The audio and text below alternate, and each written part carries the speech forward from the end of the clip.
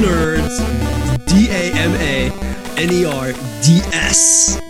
Episode 3 is here finally. It's been a while. Me and Rod have been figuring out all these different players that we want to talk to. But we're coming back. We're coming back with vengeance this year. I promise you. With vengeance. So Dominers is here, episode 2-3. I'm your host, MJ from Kendertainment, always joined by the greatest, most friendliest Canadian you'll ever meet. Well, I don't know about the most friendliest. There's a lot of Canadians out there. But yes, we'll say greatest. That's a bold claim. Rod. Hey, Dama. What is up, nerds? It's a pleasure to be back in the virtual studio. Yes. You know, as always, hanging out, getting the guest in there, the not so secret guest, and then figuring out who the hell is going to intro this episode because we never remember who's odds and evens. So, yeah. But here we are. We made it through again. We figured it out. Friday, June 24th, 2022 here in the JP time. It is 12:18. I just scarfed down some food for lunch, got my water ready, and it's going to be a good one. Everyone, today we have the one and only possible young gun, maybe not a young gun anymore, Dylan Westmoreland. So, what's up, nerds? Stoked to be here. Truly an honor. Been a long-time listener, long-time Patreon supporter. You know, you got to get on that. Yes, dude, thank you so much. For that. Yeah. We're excited to have you here. Possibly the youngest guest that we've had. Possibly. Really? Maybe. I think so, And you're younger than possibly. Fish, right? Yeah, you are. Fish. Yeah, for sure. Yeah. And then the Gallaghers, or at least Nick. So it's really going to be a good one to hear your perspective, because if we look at, there's a lot of videos about Nick and Zach when they were growing up. There's a lot of young clips of them and stuff, and as well as with you, Dylan. But the companies, unlike, Sweets with the Gallaghers, no one's highlighted your history when you were young. You didn't have the skunk hair, but you had the moose in there sometimes here and there. And you did have a strong passion for this wooden toy from back in the day. So we're going to start from way back. The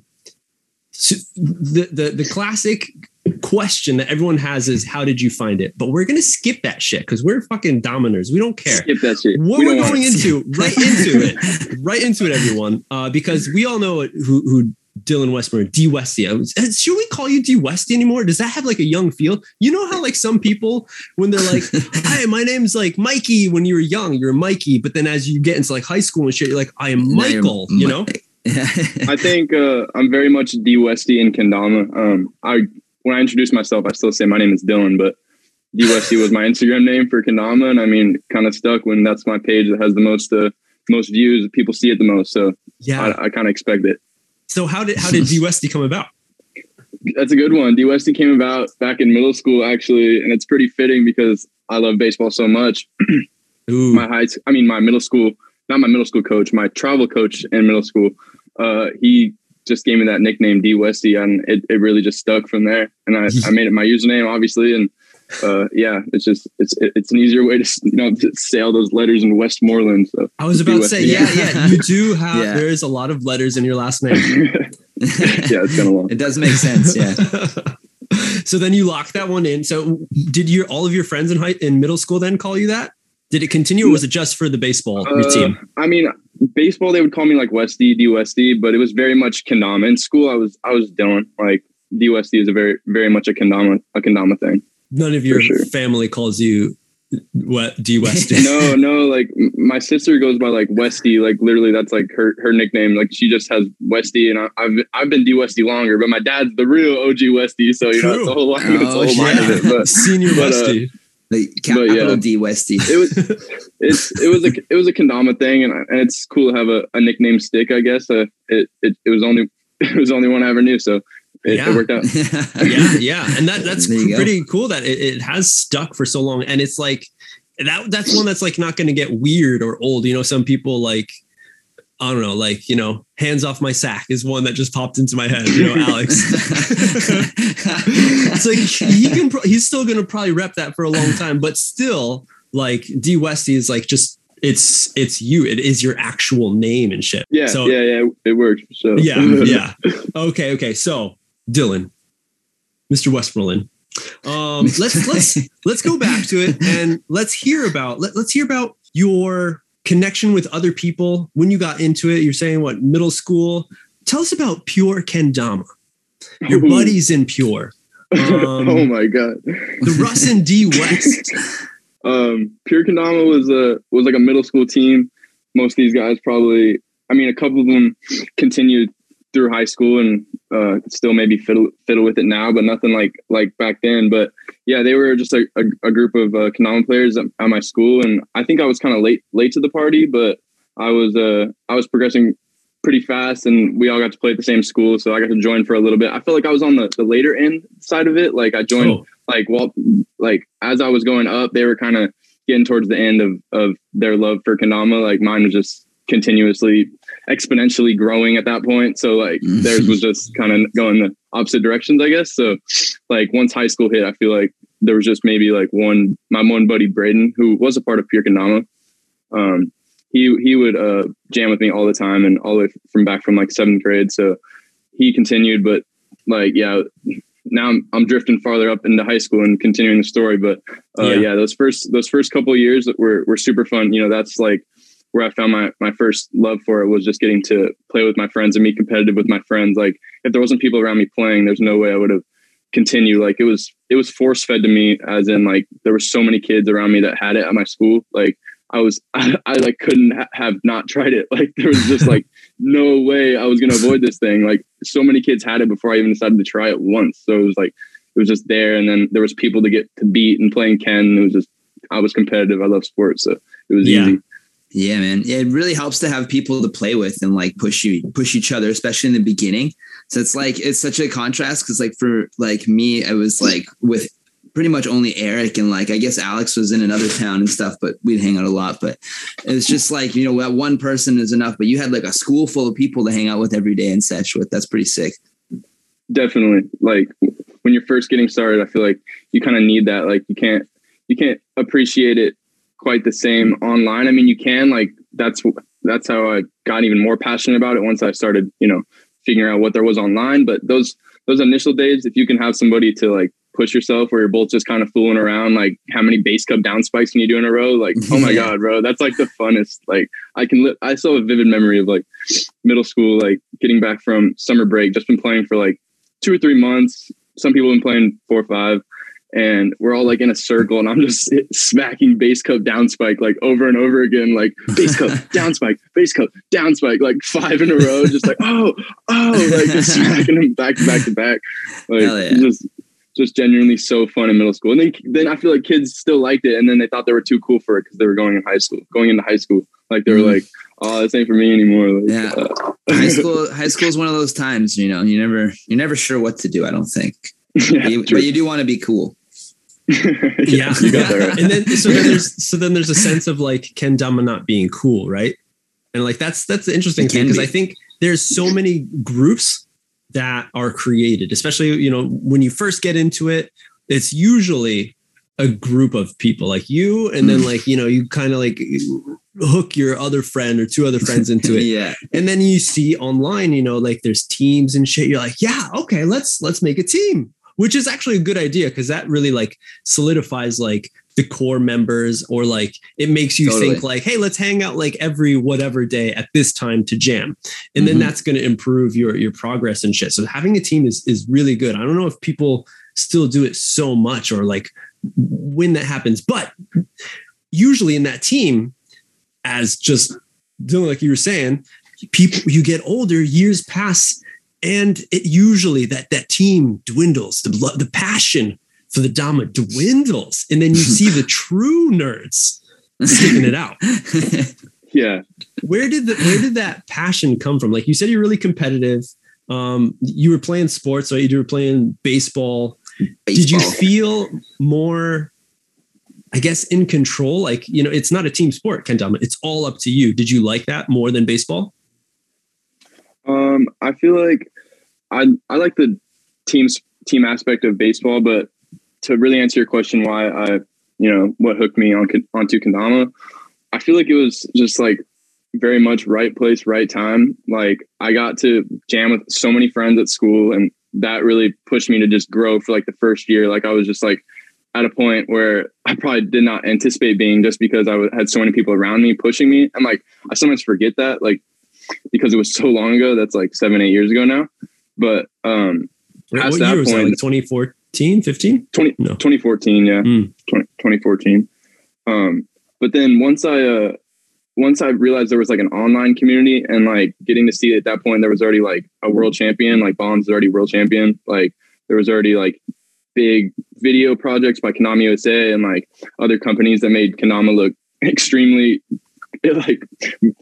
cool for like not being like the biggest market. Like they did a really good job of like presenting it as like a really fun like skill toy hobby, whatever you want to call it. Like they made so many people I could go on. There's too many people to list, but there's so many people that in those original days that laid it out to like make it really appealing to like, especially like a young kid. Like that just looks so cool and fun. The fact they're out there traveling just to play this toy that I've already been obsessed with for like a year, like just doesn't even like make sense. Like, so, and then, yeah, I just really love the aspect. You can just do it obviously whenever, wherever, like there's no like regulation. You don't need anything more than like a flat ground to like jam some dom. So yeah. in your group, the Pure Kendama, did you find yourself at the top quickly in skill level? There were some kids that were pretty honed, like my friends Braden, Leonard, and they were pretty skilled. But I think at a certain point, when they were maybe getting less into it, I was just, as I said, just running with it, like all in, like becoming the Kendama monster you are today. Yeah, pretty much. I was hooked, dude. You mentioned, you said, you quoted, "I was late to the party."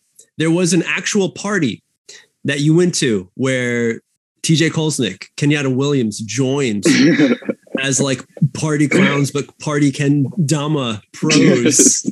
Tell us about how that was.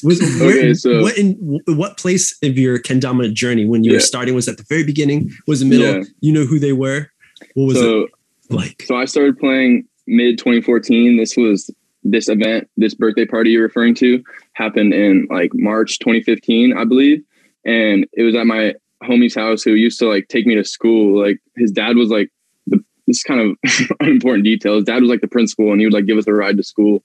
And like his parents like clearly had some money because they can afford to like pay 2 Kendama pros to drive 60 miles from San Diego to come to like a birthday party with a bunch of 13-year-olds or 14-year-olds. So yeah, I mean, I got to meet TJ, or no, I'd already met TJ at that point. I think that was my first time meeting Kenyatta maybe. And that was super sick. I think he was like not even on Tribe yet. So it was like early Yada for sure. That was super sick to see him pull up. I don't know if we knew he was going to be there, but either way, it was a sick experience. I remember I got to beat TJ and Ken on my Sweets homegrown. I thought I was so sick. That is definitely something that everyone will brag about as like being your average, whatever, a non-sponsored Kendama player. And then like you beat a pro or something, you feel like, yeah. You run back to the homies. Yo, I beat the pro. Yeah. And everyone's just so excited about it. So was it a surprise? You knew they were coming, or was it like a surprise knock at the door? No.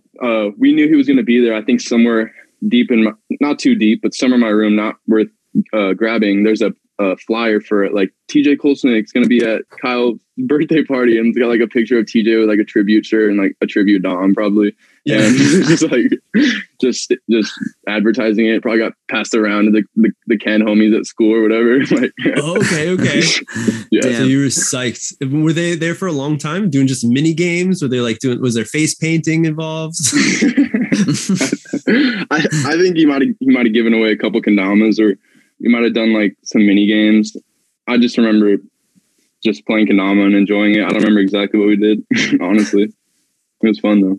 Did that help you like feel like, wow, like this is something that like people get paid for, like pros? Like did that kind of in your mind then give you a kind of future of kendama could be something that could lead me into a kind of career path?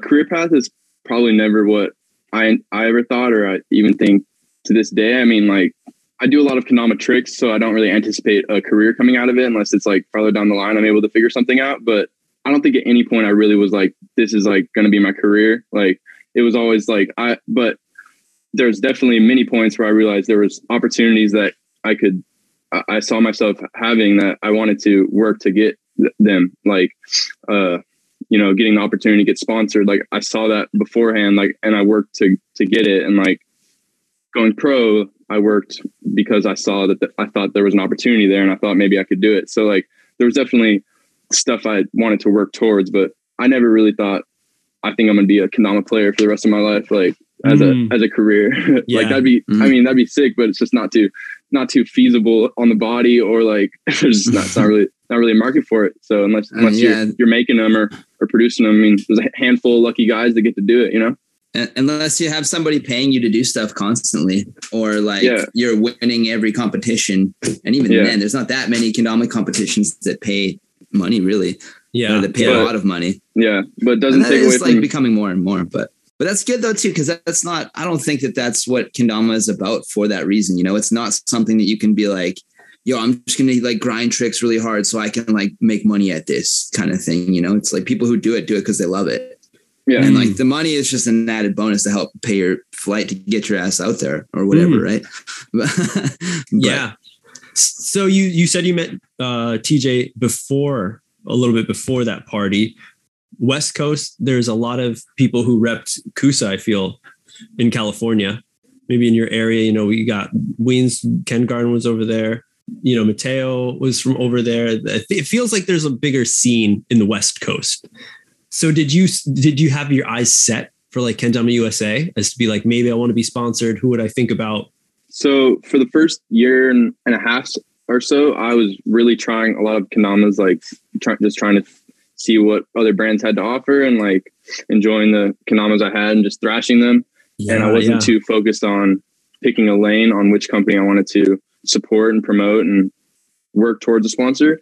Yeah. But there was a point in late 2015 when TJ, maybe even before he had sent me these kendamas, I had just known that he had been following me and supporting me, you know, maybe talking a little bit. I don't know if we had hung out at this point or if that was a little bit later, but I could just see that he appreciated what I was doing for kendama at that point. Like, he appreciated my style and my tricks. And it seemed like if I keep working, he definitely probably gave me he probably told me some things that really like boosted my confidence and made me want to do it. Cause I'm trying to, you know, think of what my motivation would be to want to do that. And it would have to be probably pretty direct things he would have to say to me to make me get that feeling. And I don't remember, obviously it was so long ago, I don't remember exactly what was said, but like, I'm sure he gave me he pushed me a little bit and was like, keep crushing it, kid type thing. Like, and kind of gave me a path to like, I was like, oh, maybe if I keep grinding and keep posting these tricks, like there's a chance, who knows? Like, I just kept working and posting lots of tricks, making videos, and I wanted it. So, and TJ chose you, right? I think all the pros at the time, or the people who were on the tribute team, right? They chose people to be tribe, and TJ chose you, right, Dylan? TJ chose me, correct, but he also chose Kenyatta before me, so he had 2 tribe picks. Oh, okay. Yes. Now I recall that in the Kenyatta episode, he did mention that too. Yeah, it's pretty cool that he. I mean, I don't know how many people had 2 tribe picks. Probably a handful of Kusa guys got to have 2 tribe picks, and TJ was one of them. So that was really cool. He like ran the San Diego kendama scene. Like, that dude like did so much for kendama and like profited for one. But I mean, like, he found success in kendama like no one else almost has found. I mean, obviously people have found great success, but I just want to say in like that short amount of time and like hosting his own world tour, like he completely created like his own tour and like went on a full tour, like all around, made a whole like giant YouTube video on it, has like so many views now. It's like, I just think I have a ton of respect for his work ethic in kendama back then. Like he was a big inspiration to me, like no doubt.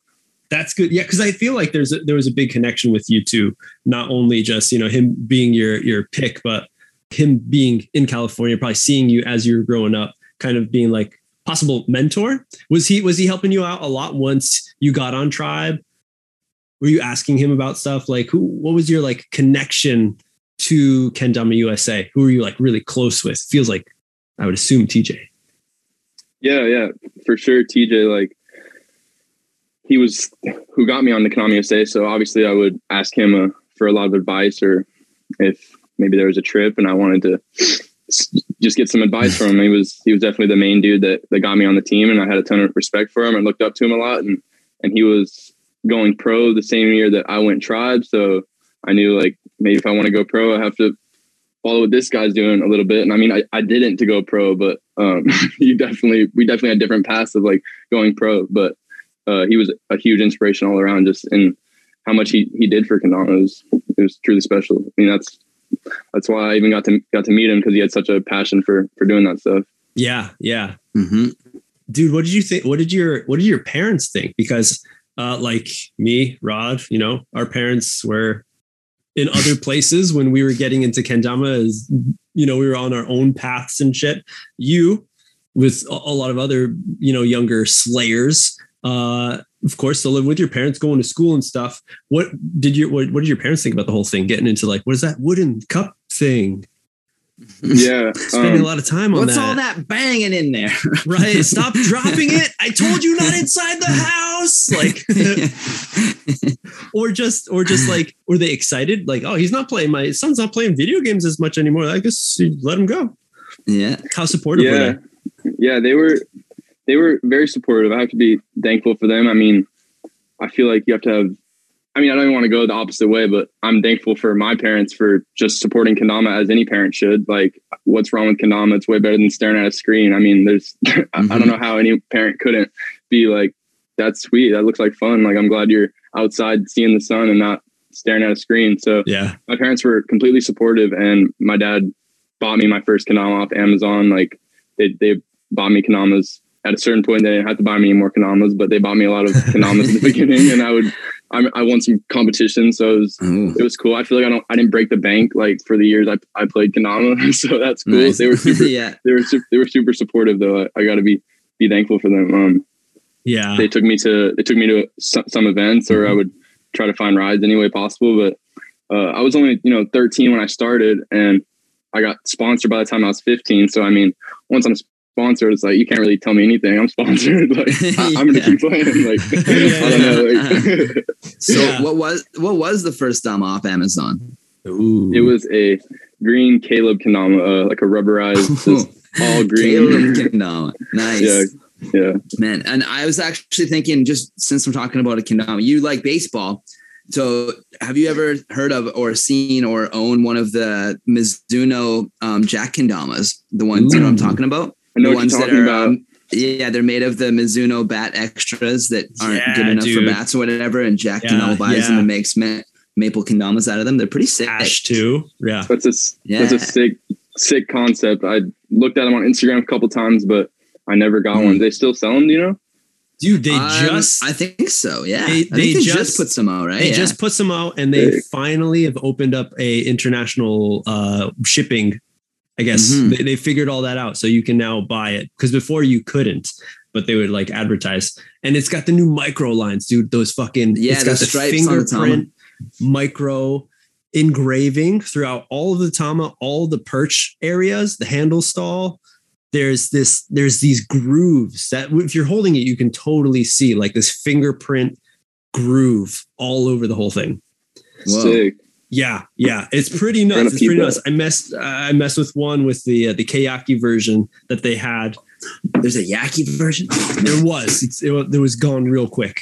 But they but this one is the Mizuno bat maple version coming out. Go check it out. But yeah, that's such a cool concept, and I think not only just for like being like a baseball fan, but also just if anyone's like thinking about the world being like a little eco-friendly, like that totally makes sense. That's such an awesome idea that he had. I don't know how he made that connection, but or like how he hit up Mizuno. I wonder too, like Mizuno's not the only people who make bats, and like there's other companies that do stuff with like that shape of wood, so like I don't know, maybe I wonder if other companies also buy that induce things with them. Or yeah.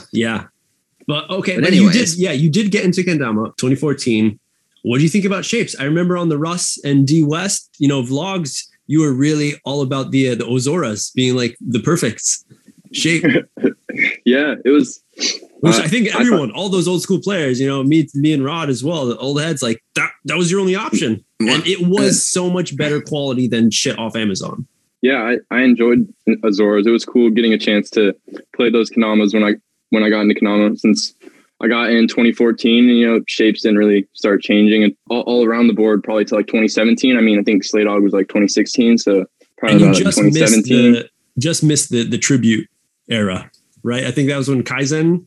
That was like maybe a few, like Kaizen, a year or something. Kaizen came in 2014. Yeah. So I got to like 6-7 months into Dom. I think they dropped the Kaizen line, and like those V4 Pro mods. I think it was V4, like the silk ones, the Red Smith, the classic, or the most recent Colin mod, like. Yeah. No, that one. Yeah, on the Kaizens. The one with the Nookshuk on the cannon, like the ice creamy colors, like and the Zach Yord brew themed. Yeah. Okay. That one was really sick. Yeah, that was a great line. But I lost my train of thought, honestly. The old school shapes, sticky paint. You were, I went back. I checked out some pure kendama, your fucking old YouTube channel. I watched the Cat in the Hat skit and shit. Oh no! There was, but you were playing with a lot of old. That's got to be on unlisted or private or something. There was a lot of old kendamas that you were using, sticky paints. I saw you using natties, and when Sweet's Homegrown came out, like everyone was using those natties and stuff. But you were doing some pretty, there's a lot of juggles. There was instas, 2-finger string. How did you feel when these new shapes came out? Yeah, I embraced them pretty easily. If there was some that got too outlandish, maybe I looked at them twice, but by pretty quickly, every shape just became the norm. Like it was nothing that was too big, it seemed. So kind of just started accepting them as they come. But I enjoyed them. I enjoyed getting to play the bigger shapes, and that's how Kendama evolves, obviously. Was there like a revelation with like adding a longer string, especially with your play style? You do a good amount of juggles and shit. I don't know if it was at one point where I just extended it. Probably just got like a little bit longer over time. And I remember like KWC 2017, I think, was the year Leon got like third, and he had like a rope string. And like it was so foreign to everybody. Yeah. Even like the Gallaghers are just like, what the heck? Like, everyone's just like, even in Japan, people were talking about the length of his string, like how he swings for like a swing spike, and it's like I think the time it touched the ground, like it's so super long. And he's not a tall dude either, so it just looks longer even on him. I bet you like Rolf plays the same string or like longer, but you just don't notice because he's such a big dude, right? And he's like, how long is that? He's like, four fingers. Yeah, for him it's 4 Rolf fingers. Yeah, it's like a fucking MacBook Pro. 4 sausages, bro, just all lined up. Yeah, exactly. Oh shit! Oh man. So okay, a lot of shapes you went through, and that's pretty cool. And I think that's when you came in, that's kind of special for your perspective on kendama, to understand like the old heads of where they came from, the paints as well, and the progression that's come into, where some people like now recently getting into kendama, like the shape hasn't been fully maximized, but I feel like it's getting there so far from the play style. But dude, when you were a part of Kendama USA, you had a hand in creating the shift shape. How was that? Like, so that was really cool. I got to be at the craft warehouse in Tennessee, I believe. And that was a really cool experience, like with Wyatt, Skaggs, Smith, Jarrow, Ryan. Pretty sure that was probably the squad, at least for one of those sessions. I think we might have had a couple sessions going in there trying to work on shapes, like when we were working on the shift shape. And honestly, even to this day, I struggle with deciding what would make a kendama better. I can't really think of those things. Don't just like come to mind. I really just like picking up a kendama and playing with it for what it's worth, for what that kendama will give me. So even back then, this was like 2018, so 4 years ago, I didn't really have I could be completely honest, I didn't have a ton of input to create a shape. I know Wyatt had some big things he wanted to do, and at that point he was pro and I was tribe, so I was down. Like I was like, I respect this guy's opinion. I know he's going to come up with something excellent, and I got to try the protos, and obviously I had little inputs, but I didn't have a significant input into the shift shape, creating a shape. But it was a very cool experience getting to be there. Seeing Kendama's hand turn is always a special thing. So I always got mad respect for people that can do that. Shout out, Rod. Say, you could too with some time, but you just got to get in there and do it.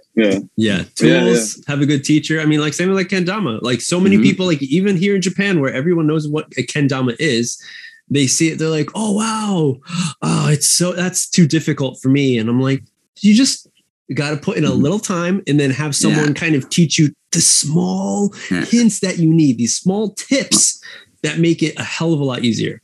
And then that's when the floodgates open for the people who get into it to see like, oh, this is fun. And it is actually a little easier than I thought it was. Yeah. It's only impossible for you if you think it's impossible for you. Oh, is that? Should we put that on a T-shirt or something, Ron? I bet you it is on a T-shirt, but yeah, we could probably do it better. Oh shit! So you're like, I'm thinking like, guitarists. There's a lot of guitarists who are all about like the amp sound, type of string sizes they use, the pedals and shit. So do you want down to the type of wood the guitar's made from? You know? Yeah, dude. So I resonate what you're saying, Dylan, because it's like, as me for a guitar player, I don't care as long as the shit's loud and I got a distortion on it, I'll play it. Oh yeah. No, I like the way you kind of put it, Dylan, too, about like, like I like what did you say? It was like what this kendama can give me. Like that's what you can get out of it kind of thing. Yeah. I like that a lot because that's kind of like what I think too. I'll like play a kendama and be like, ooh, this is like, this one's the stall one. Like, we're doing stalls, and then you pick up another one like, oh, this one's the loon one. We're landing some looners today, boys. Like, yeah, no doubt. Yeah. And I think it's cool to think that way about it too, because it's like you're adapting to the kendama rather than like expecting the kendama to just be perfect and do everything. Of course, in a perfect world that'd be sick, but it's just not quite the world we live in. So sometimes you got to do what you can with what you got, I guess. Yeah.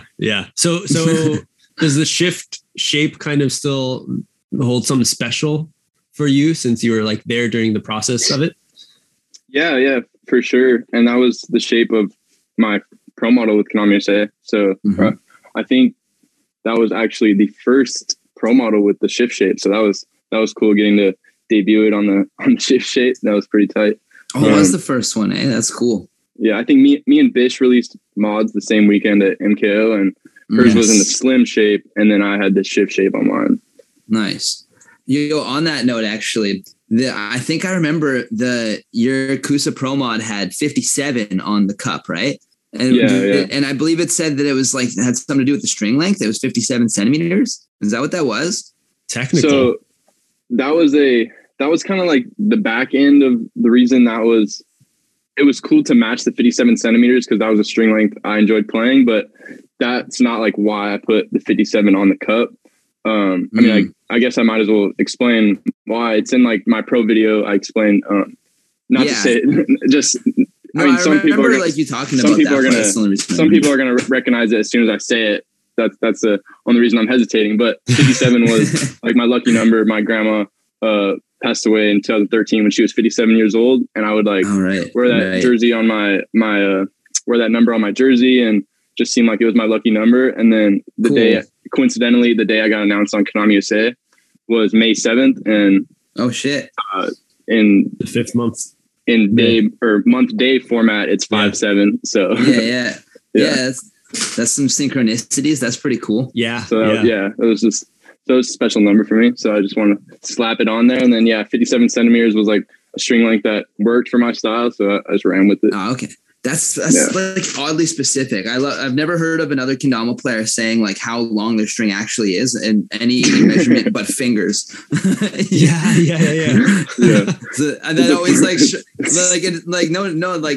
nothing bad about it. And I was just always struck me as odd. I was like, they probably weren't even 57. They were probably that's what I was gonna say. Like there's no fucking way. Like 60, like there's no fucking way the guy in the factory in China is sitting there with a cigarette hanging out of his mouth and a tape measure in the other hand, fucking measuring these things as he's tying the knot. There's just no way. There's no way. Those string lengths were off. Sure. Yeah, it's like they're 57 plus or minus 10. Yeah. But that's not so bad. Yeah. So you've been with Kusa. You were with Kusa for about like 4 years, right? What are some highlights? There was a lot. I mean, the Japan trips always really stick out. Super thankful for all Konami USA did for me.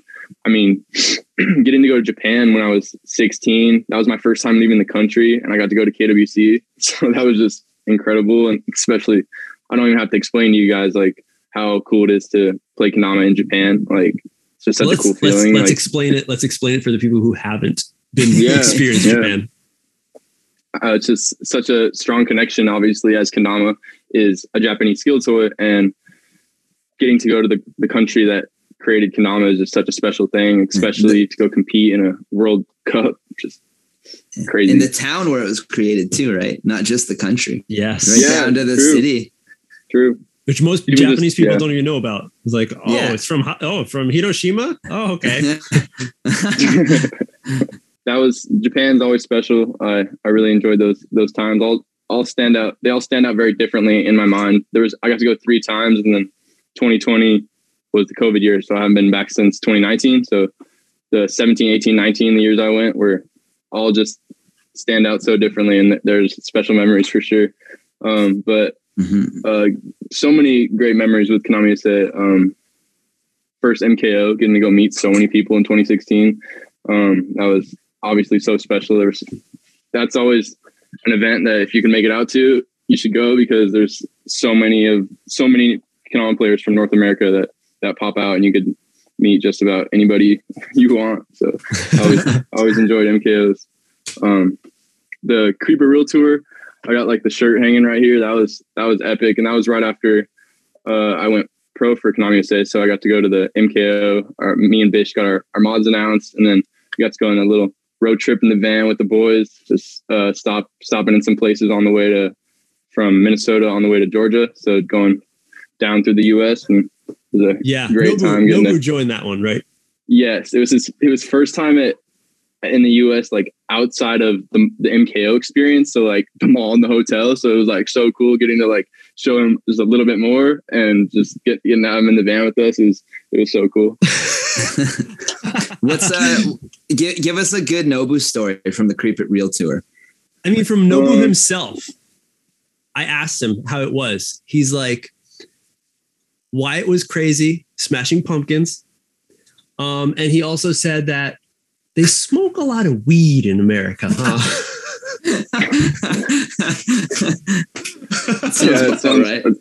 That sounds about right. Yeah, that sounds about right. Because it was in October, right? It was around Halloween season, so there was pumpkins out. Yeah, we were smashing pumpkins like on top of the van, just like hucking pumpkins into the ground. Like, peace out, Chicago!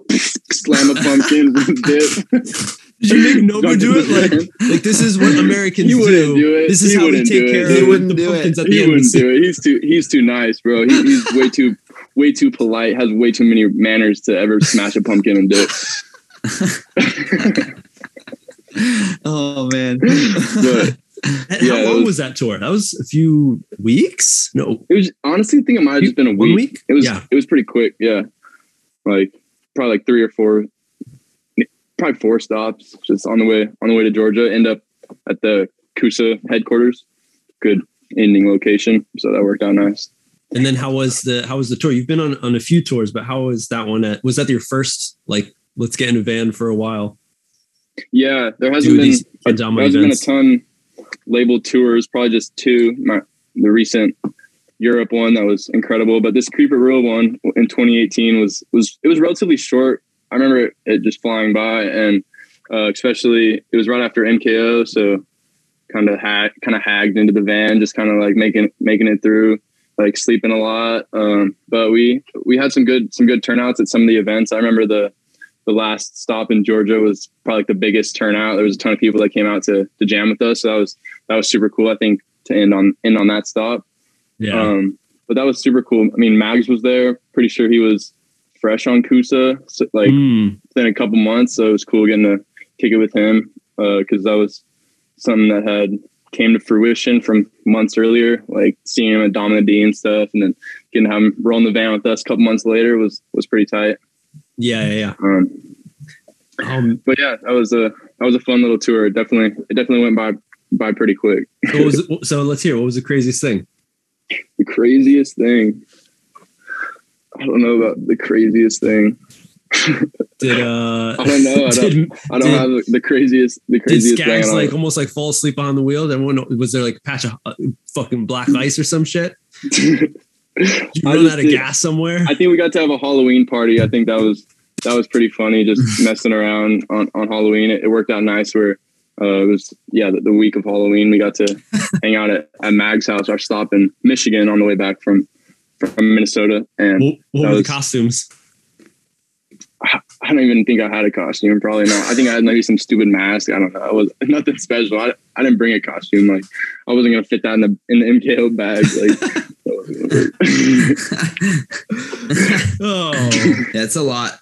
That's cool. When MKO was around Halloween, that was always fun. I had a costume one year. I had my squirrel suit with me. That was fun. I got to wear it in the Mall of America. That's fun. So a lot of stuff. Kusa helped you become the kendama player you are. You then left. Yeah. What was the reasons behind the leave at that time? Right, I believe Wyatt left, then Skaggs, and then you, Dylan. That first one, Skaggs left first, probably like early 2020, and I left. I guess just mentioning the names you mentioned, and it was not like there's a whole list of names of people that left, but those three that we all left in similar, I think probably the same year, 2020. It was Skaggs, and then I left, and then Wyatt left a couple months later. Dude, that shook the community. Did you know? Like people were just like, we're worried for Kusa at that moment.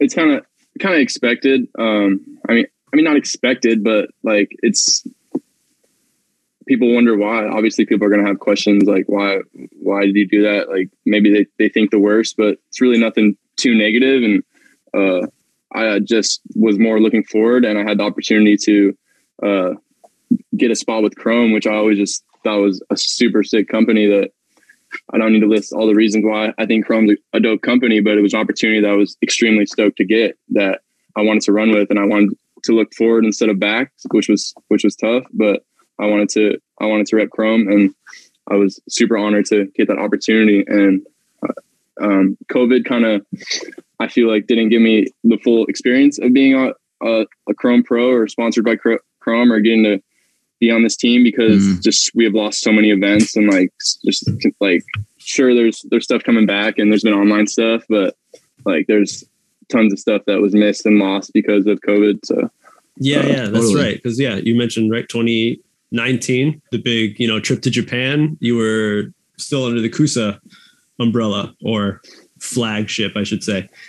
And then moving over to Chrome. I mean, both start with K. I mean, I guess kendama companies and like they like to use the letter K, but so can't imagine why. There was a lot. So you mentioned you did enjoy. There's many aspects, almost too much to list. What were some good points of Chrome? Did you like their shapes were crazy? Chrome is really, really intricate with their multiple shapes across the board that they have for different players of different styles to choose from. There's a lot. If we're thinking about like their graphics, they're very, very different. Kusa is probably on the most like subtle side of Dama graphics compared to other companies out there, or I mean, at least from the big three. I think not using a lot of, almost never using. No, they do like rubber paints, matte paints. That for the pops and stuff. but it's all about that loud clear. Like that. So I did like that. so what were some of those highlights that you were like, yeah, like this is going to be dope? But I remember like Bonds, what was it? Oh, that No Jumper interview he did, that podcast he did. He mentioned how like that was one big thing when Tokyo sent him a prototype of the sleigh dog. It's like, this is what we're thinking. This is the future. And that's when Bonds was like, fuck, like sign me up. Like if this is what your guys are going to be doing, I'm on. Yeah, that's really cool. Just to jump off that quickly, that's really cool. Bonds' way of getting on Chrome. Like it's so fitting that he got the first sleigh dog and it was like, oh, this is it. And then ran with Chrome. Like that's super fitting because that shape was very influential to the community and the development of Kendama shapes. But what made me really want to join Chrome was a ton of different reasons. First, I guess I could say the team was, I always loved their team and just their style. And I feel like it's expanded a little bit more, which I'm okay with, but it always had a small team vibe, but I really thought was cool. And of course their designs have always been incredible. Their video editing. I love how they come out with so many different designs where even if there's one that's not my favorite, there's 8 more that are so sick and just they go crazy with them. And I don't know how TK and the guys at the Chrome headquarters bust out so many Damas, but they're constantly working to bring out new product. And I think it's really cool to see that constant push of dropping new product, new Damas to play. And obviously so many shapes to play. It seems like I really only jam the 2 good nowadays. I'm just so comfortable with that shape. That shape is the one on my pro model. And that's a fitting name. Yeah. Yeah, it's great. It's too good. It's an all around Dama for sure. I enjoy that one, but there was a lot of reasons for me to go to Chrome. It was hard to leave Kusa, but it's a very positive thing. I was extremely lucky to have the opportunity to go to Chrome and I wanted to run with it. Yeah. I mean, it's a relationship. I could see like so many people who have made a change, which again, Kendama is still really young. Not many people have had this experience of departing, leaving from one company, going to another, unless it was like that last company was, caught fire. You had the move from Kusa to Chrome already lined up. Yeah. Okay. There was never like free agency period. Like I was you were like Fisher. I was signing the unofficial contract before I even like left the other one. So I was on board before I really told anybody. It was like I wanted to make sure that I can do this because I don't want to just dip and hope for the best and burn bridges or anything like that. Yeah. As well as, your passion for it is pretty big. Like you are one, I think, of the players that is on the quiet side, I would say. And you still like have so much passion that you can see, you're like Wyatt is not on the quiet side and you hear his passion, you see his passion, of course. But like you were saying from the beginning, like, you didn't see Kendama as like a career path or something. You're going to like, the passion is there. You enjoy playing this wooden ball cup toy. Yeah, very much passion. And anybody who still plays to this day will say the same thing. They're playing because they enjoy it, but have to give some credit to Konami USA and now Chrome for giving me opportunities to have motivation to work towards, work towards those things. Like, I would not have pushed myself as hard as I did if I didn't think there would be some kind of gain from it. Like, I definitely was very excited to get all the trips I got to take and getting a mod and all that. So it was very much passion, but also like seeing opportunities and chasing them down. So, but it was so much fun and still enjoying it to this day. I'll always be playing. 8 years now. 8 years of Dom. Ooh. Hell yeah. Was there someone in particular you were like excited to be a team member with on Chrome? Fish was the main guy that kind of talked me into getting with the team, kind of convinced me. And I mean, there wasn't much convincing to do. I did it by my own free will, but he was the guy I kind of got my way in with. So, but obviously Bonds, no question. He's the GOAT. As I said earlier in the podcast, when I started like watching Kanama videos, he was the first world champion. So it's like, who's this dude? the world, like, who's this world champion dude? Yeah. And he's just posting insane tricks. Like, and it's just, he's always just been, I've always had so much respect for him and what he's given to Kanama, and his passion for it just shines through too. Like, you can just tell that dude loves Kanama. So it's always fun. Always so fun to see the passion people have for Kanama. I know you have a big love for also Wyatt, right? You guys being together within the Kusa squad. You mentioning in the past, I've seen, like you mentioned, like top 3, like Wyatt's definitely up there. And there's a lot of connection with you two, like in the past, like 2019, see some pictures, videos of you and Wyatt, like, you know, like maybe pushing each other. So is Wyatt still up there in your rankings of like top players? Oh yeah, absolutely. He to this day is probably my favorite player still. And I consider him my best Dama friend, like probably the closest guy I've ever gotten within Kanama. We might not talk all the time anymore, but I'm gonna go see him later in about a month. Actually, right before Brew Battle, I'll get to go kick it with Wyatt. So nice. That should be fun. But yeah, man, that dude really inspired me back in the day, especially being a young kid on Kusa. He was a world champ, but much more than that, it was the way he grinded Kanama and just completely pushed himself on a regular basis, and especially with the consistent Instagram clips of him posting and the COTK guys. He was a huge inspo to really push myself and grind tricks and push myself through the lens, as you can say, because many of the tricks I've landed in my life, and I'm sure this goes for everyone, this isn't something original, I wouldn't have ever landed them if there wasn't a camera recording me. I would not have put in the work to go that deep in a trick if there wasn't the reward of getting to have it on film forever. Like, sure, I would have been playing and pushing myself, but getting to film something you really, maybe it is just me, but I know a lot of other pros would probably say they're pushing themselves to that limit because they're recording it. They want to have it on film. It's an added bonus, if nothing else. Yeah. Then you can watch it later. Yeah, for sure. You know, talk about films and shit with your announcement for Crom. There was a little cut, a little scene of Back to the Future. Is there a reason for that? What's the connection there? I love that movie, Back to the Future, and I think in 2020, I busted out my the trilogy of Back to the Future during like COVID times. Like rewatched them again on my DVD player. That like my TV is like DVD player's like not even set up right now. I just don't. I have a computer and I have a phone, so that's plenty. Like I don't need a TV in here. And I was just watching it around that time, like rewatching the trilogy, and just got reminded of how much I liked it. And that final song I use in the POV cut you watched was called "Aren't You a Sight for Sore Eyes" by Bones. And the line that Marty says to Jennifer, I think, is like, "Aren't you a sight for sore eyes?" And then it cuts into that scene of that cut with that song.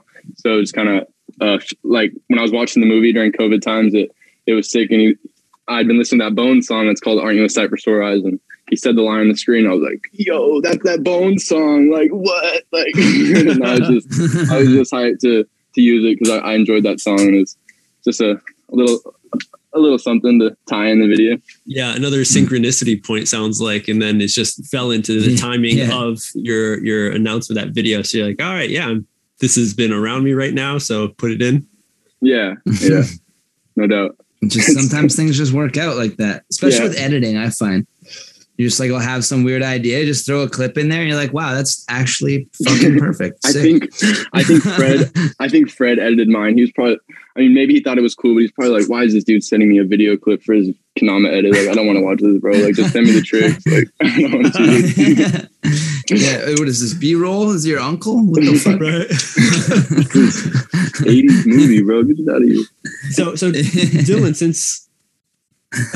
what's your feeling of YouTube edits versus Instagram when you're like watching? Because you grew up again 2014, back when like I feel like Instagram was coming up, but still there was a lot of effort. Like, of course, there's a lot of effort now with YouTube videos, but more so, I think, in the past. I think currently I probably watch more Instagram clips because that's where people are posting them. I'll probably go on YouTube once a month and maybe try to catch up on some edits. But when the majority of stuff's on Instagram and people link their stuff there, I mean, I'm just like with the trend. I'm on Instagram watching clips too. But I mean, I watch a ton of YouTube videos, YouTube Kendama edits, and I have like a fat playlist of some of my favorite videos I've watched over the years that I love to look back at and get inspiration. I think YouTube edits are more of a permanent marking of what you did with Kendama, like an Instagram clip, like of a reel with like some silly like Playboi Carti songs, not really going to be something for people to like look back at and like remember, but like a Kendama edit that's like presented fully and it's in an edit, like showcasing you and your tricks or whatever you're trying to put in this video can really be a more of a memory of who you were as a Kendama player.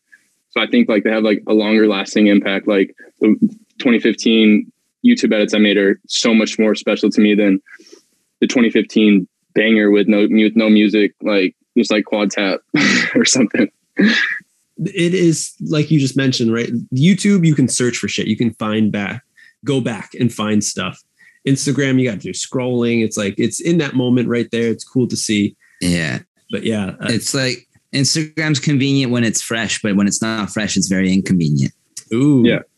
But you said you're a fan of Instagram. You use it. It's convenient. I agree. I see plenty of people who are like, here's my favorite trick from the edit that drops like last week. Sometimes I'm like, oh, I didn't watch the edit yet, so I don't want to watch it. I'm the dude who's like, don't show me the trailer of the video.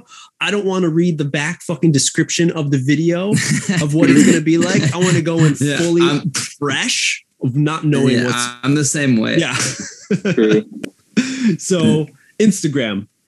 I heard, Dylan, you have some meme accounts on Instagram?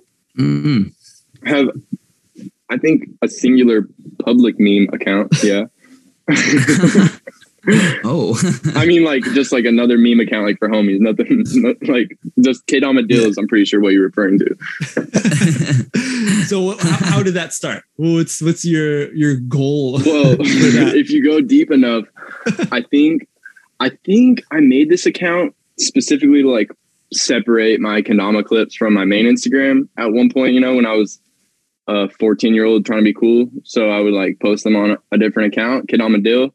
And so if you go to the bottom of that page, there's just like the grommiest like young D Westy clips you could see on Instagram, probably like younger than if you scroll to the bottom of D Westy. So it's actually like dude, I looked at your very first D Westy post and it was like, this is my first post. If you want to see old Dama clips, go to the bottom of this K-Dama Dill or whatever. Gosh, yeah, it sounds like something I would have done.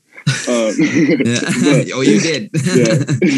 Kendama Dill, yeah. Now it's just turned into like just a disaster of like random Kendama posts of just the most outlandish stuff you've seen at Kendama events. Not really. It's pretty PG-13. It's just like people just messing around, like getting trolled, like up close pictures and just on genuinely stupid stuff that I decided to share and put out on the internet.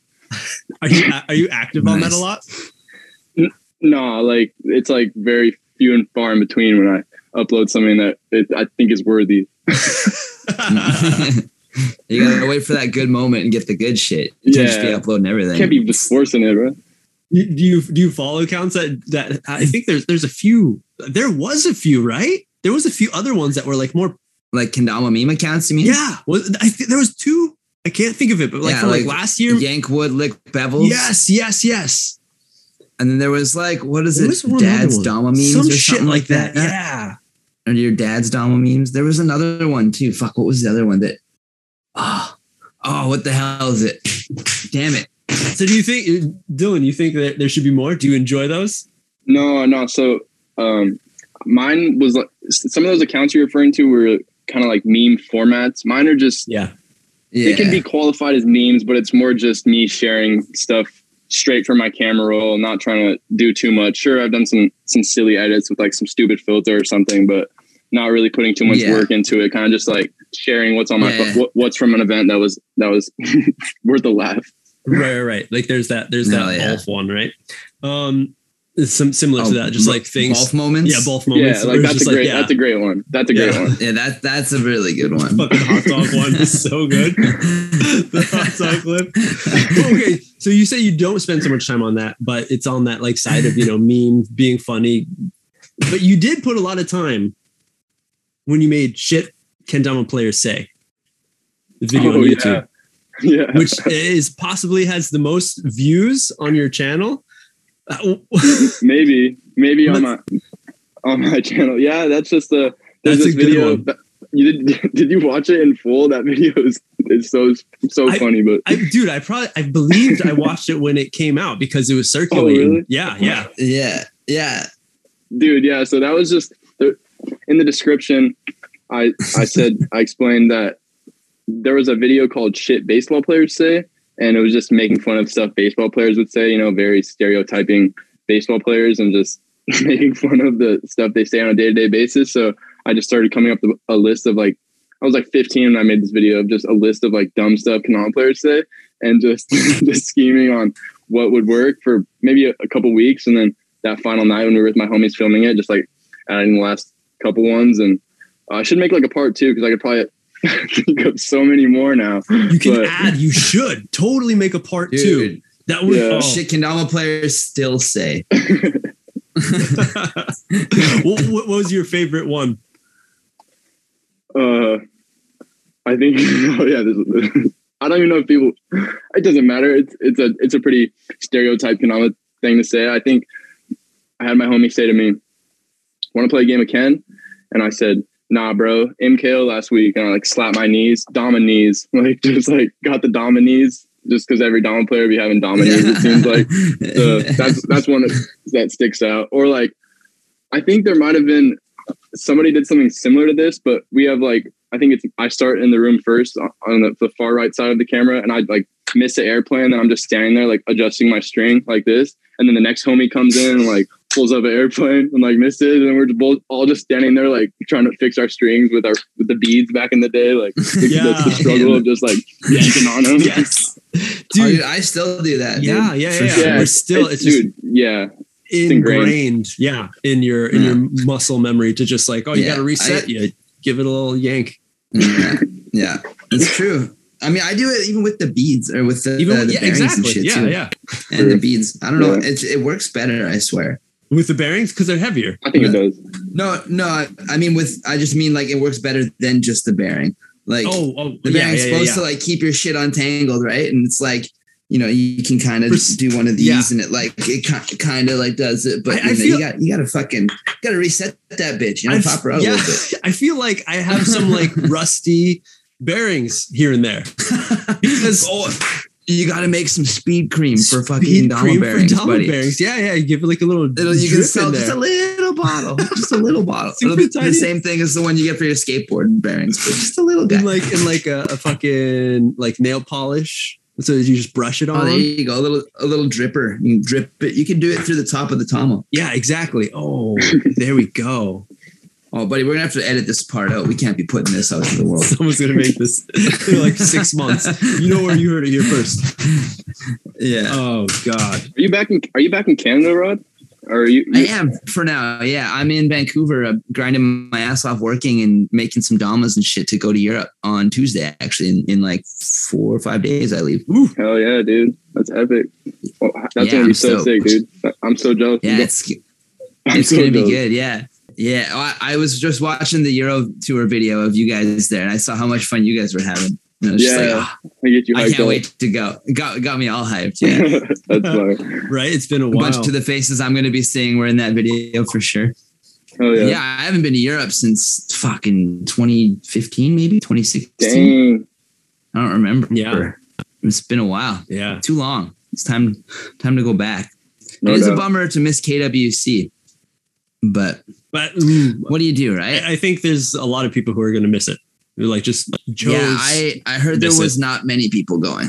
Yeah, there's a lot of weird restrictions still in Japan of it's allowing very people weird, in. man. Yeah, you have to get a letter from Glowcan. They have to do some paperwork and shit. It's a sponsorship. You're only allowed to stay for a week.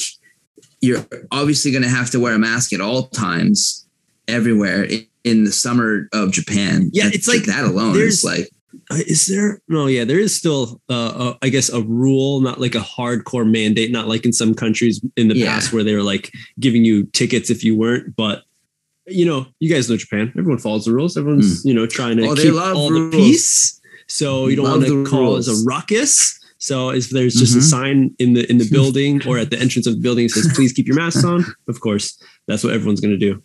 I believe, even if when it goes away. I don't mind that. It's just like the heat in Japan and shit is like my thing, I'm not like an anti-masker or anything by any means. I don't give a shit what you got on your face. If you want to wear one, fucking wear one. Yeah, but no, when you got like facial hair, dude, especially this long ass stash, it sucks so much. Always like going in my mouth. It's not great. Like every 5 minutes, I don't know how you deal with that. I gotta fix it. If when I chew on my mustache, I lose my shit. I'm like, I drop my food right there and I will cut the shit. I swear. I'm like, fuck this. No, can't do it. It was like, if you have some pancakes and like maple syrup gets on that shit, it's like a little snack for later, Oh yeah, little additive flavor. Is that how you do it? You got fucking waffles in the morning, just fucking. I guess you said pancakes. Sorry. Yeah. The waffles are dope. They take a little more time to make though. Yeah. You got to get artsy with that thing, buddy. Salvador Dali it out. Oh, I've tried in the past. It's such a pain in the ass. Just fucking I'll get you some good Canadian maple syrup, buddy. I'll do it in no time. What do you call it? Like grade? Is it grades? A's? Great. Some fucking grade A maple syrup. Yeah. Amber and shit. You go by colors? Oh, it's amber. Yeah. I mean, I don't know that much about it. I just, it's good. Never had a maple syrup I didn't like. Yeah. I mean, yeah. Okay. Let's stop with the shit talk. Anyways. Okay. Oh, you mentioned the Chrome Tour, the Euro Tour, I should say. Yes. Dude, Ben, who put that together, applaud, because that shit was so awesome to watch. So on the levels of like where we are, vibes with the storytelling, the cinematography, and just following along your path as a kendama player. And possibly, was it your first time, Dylan, in Europe? Pretty much. I don't really count my Latvia trip. Like Latvia's shit. Latvia's just kind of weird. So, but whatever, it counts. My first time. Yeah. Okay. Oh God. Latvia was first. I thought that you went to Latvia after that for some reason. No, that was Kusa times. Yeah. It was a Kusa trip. Skag. Yeah, I went there with Skag. Oh my gosh! Well, let's hook right over to that, because Latvia must have been crazy. That the community saw how crazy it was. It was like 2013, 14 Hawaii type shit, but on a much grander scale, as well as the language barrier. So, how did you feel? I mean, I even remember like hearing about like some kendama wars happening of the different like distributors in Latvia being very Sweets teams like Kusa. Dude, they were they would beef. Yeah, they were trying to take control of the market, bro. They were like not like for the community. They were like trying to like, if you rep Sweets, you got to stay at this shop. Like, we don't want Chrome in this shop. We don't want Kusa in this shop. Like, Sweets only in this shop. Like, they were super divided and not creating a community that would last more than what did it last? Like less than a year. So obviously didn't really go anywhere, but man, that was crazy seeing like a mall full of like so many kids with kendamas in Latvia. That was just insane. Honestly, that event. I didn't have to obviously host any of that event, but just getting to watch it from the outside and seeing so many kids in a kendama and just hoping that some of them are still playing, but that was 2019. I don't know. I know like kendamas, I think, is out of Latvia. So I guess there's I thought they were Russian. Yeah. Russia. They are? Shit. I thought so. Probably. You're probably right. I could be wrong. I believe so. I could be wrong. I don't know where I put my phone, or I would double check. Oh, there it is. But it seemed, Latvia seems like ridiculous. Like, I remember, I forgot who it was. Maybe, who was it? It could have even been Kendama Goat, because he was there for some reason. Talking about like how ridiculous it was, and like seeing for the first time, seeing like honed cups, as we've talked about in the past. Rod, a lot of the kids here in Japan, you see a lot of honed cups. Oh yeah, that's one way to put it. honed as fuck. Honed to the point of like they're not honed you think anymore. It's all got to it. Yeah. And it's not a cup anymore. Did you spend like hours taking pictures, Dylan? Like signing Damas? Yeah, I got to sign some stuff for sure. You're right. They are from Latvia for the record. Oh, shit. There you go. Latvia. But yeah, I got to sign some stuff and take some photos, and I really enjoyed my time there. Getting to hang out with Skaggs was cool, and it was just like a week trip, I think, and they put us at a pretty decent hotel, it seemed, and it was a funny first experience in Europe. It seemed it was just a lot different than the Euro tour, like Latvia. It's hard for me to explain the significant differences, but Latvia was just there's like a political term for it that I don't know, but it was a cool experience. I'd imagine just culturally alone would be very different. Latvia versus like you were in like Belgium and France and Spain, and I think, did you go to Denmark? Yeah. So like all those places are culturally very different, right? Yeah. And Latvia being very far from the rest of them, I think. Yeah. They're kind of on their own things. Yeah. The Euro tour was for sure the Europe experience that I'll cherish forever. That was excited to see some really cool places there. So let's hear from your side of it, because again, it was made very well as someone watching, not only from the outside seeing what it was like, but also kind of gave you a perspective of if like the viewer in the shoes of you guys being there. It starts off like explaining here's a bunch of guys, but it started off being like kind of cool. And then actually we realized once we were all sweaty and couldn't find a shower, this kind of sucks. This tour life, this band life. Actually was really excited about it, but here's this different aspect didn't think about. So what was your perspective, Dylan? How of course you mentioned it was awesome, but let's hear it. I'll give some credit to Tebow and Bonds to start. I mean, the trip wouldn't have been possible without Tebow because of his connections, being in the European scene for a decade already at the time when we were there. So he had so many spots for us to crash a night or two, and we were in different cities, which was cool to get a break from the van life. And Bonds, on the other hand, was I